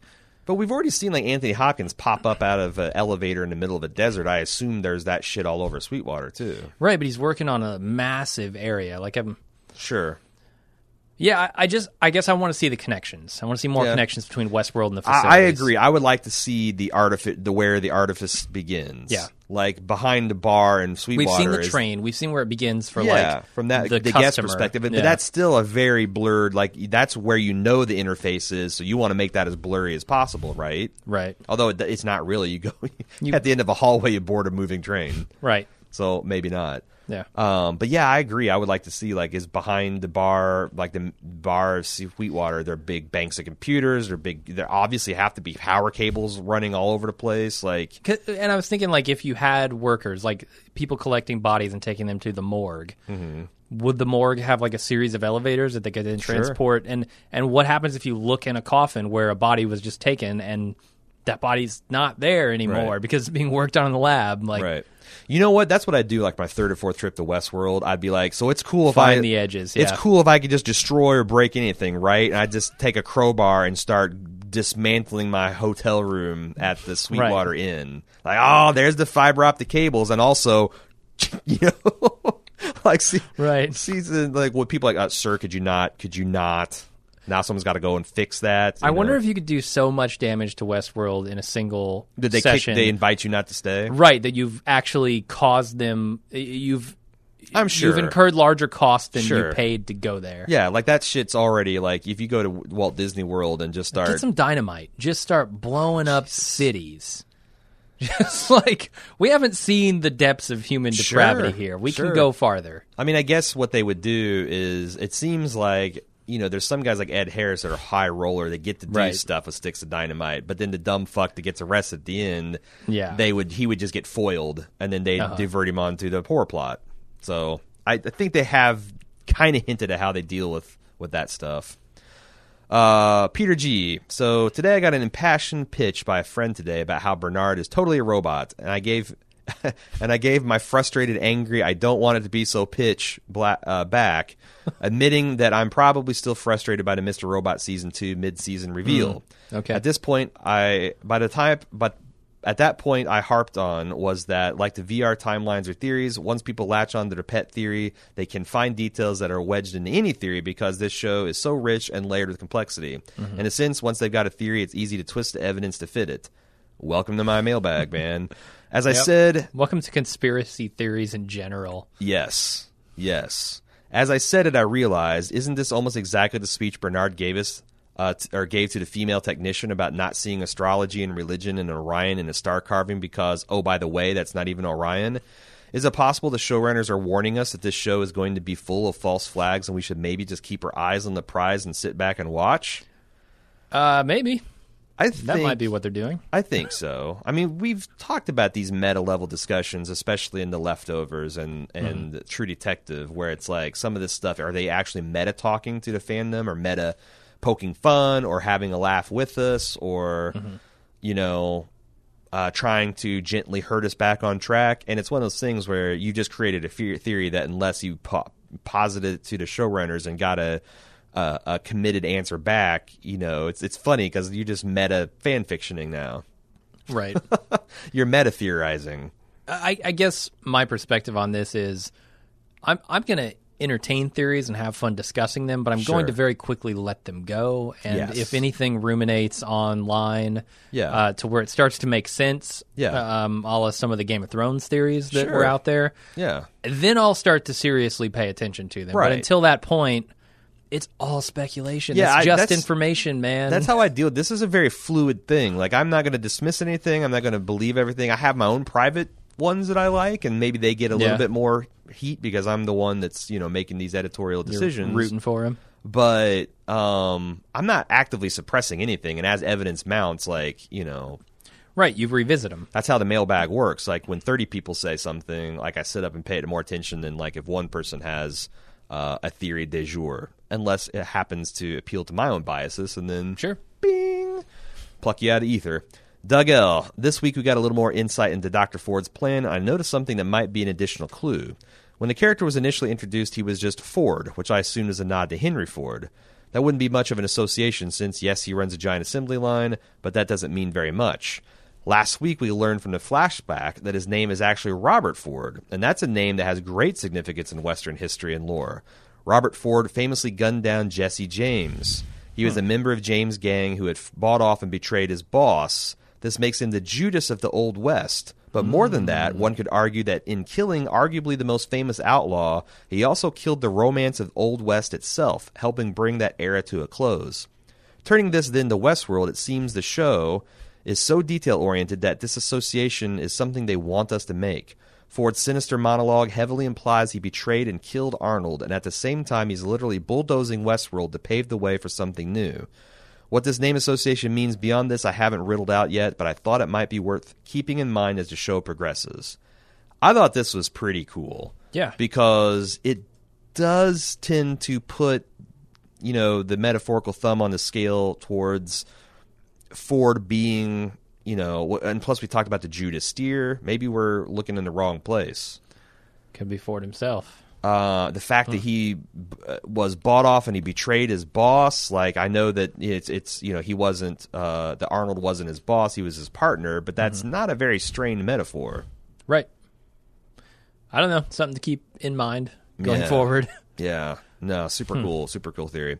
That's all we got for this week. Send emails to westworld@baldmove.com or get on the forums. Lots of threads every week discussing theories and things people have noticed and what they think about the episode at forums.baldmove.com. But yeah, going to be halfway through the season next episode. It'll be interesting to see how much stuff is starting to crystallize. I feel like every week we're getting big pieces of information. Yeah. Big pieces of the puzzle are falling into place. You think by the end of this season we're going to have an answer to the maze and Arnold's I hope it's not just a goal. hatch. I hope it's not just a hatch moment where it's Yeah, like... it can't just be an elevator out of the place. Like, that would be ridiculous. It's got to be the significance of what Arnold was doing.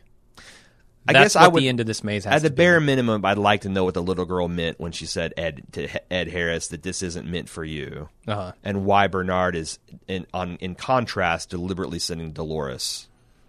Yeah, I mean, those feel like threads that are going to be wrapped up at the end of this season. Does, but me. also I guess it's too early to say I'd be disappointed if they don't, because I Right. don't know what other answers, what answers we'll get and what answers we won't. Because obviously if they have 5 years of this planned, there's going to be a lot of stuff that we won't know, Right. and there will be intentionally mysterious. Maybe it's an anthology. Maybe we're going to get Roman World or Sci-Fi World. Yeah, I don't know about during the that. next seasons. I don't know about that. Probably not. Because I don't know, worked well for The Wire. Who knows? But yeah, we'll see. We will see. So I guess that's it. Yeah. I have no great transition. This is all very awkward. It's just going to end. I do. Bye. Send in the machine to bulldoze the podcast. Yeah, we'll see you next week. Bye.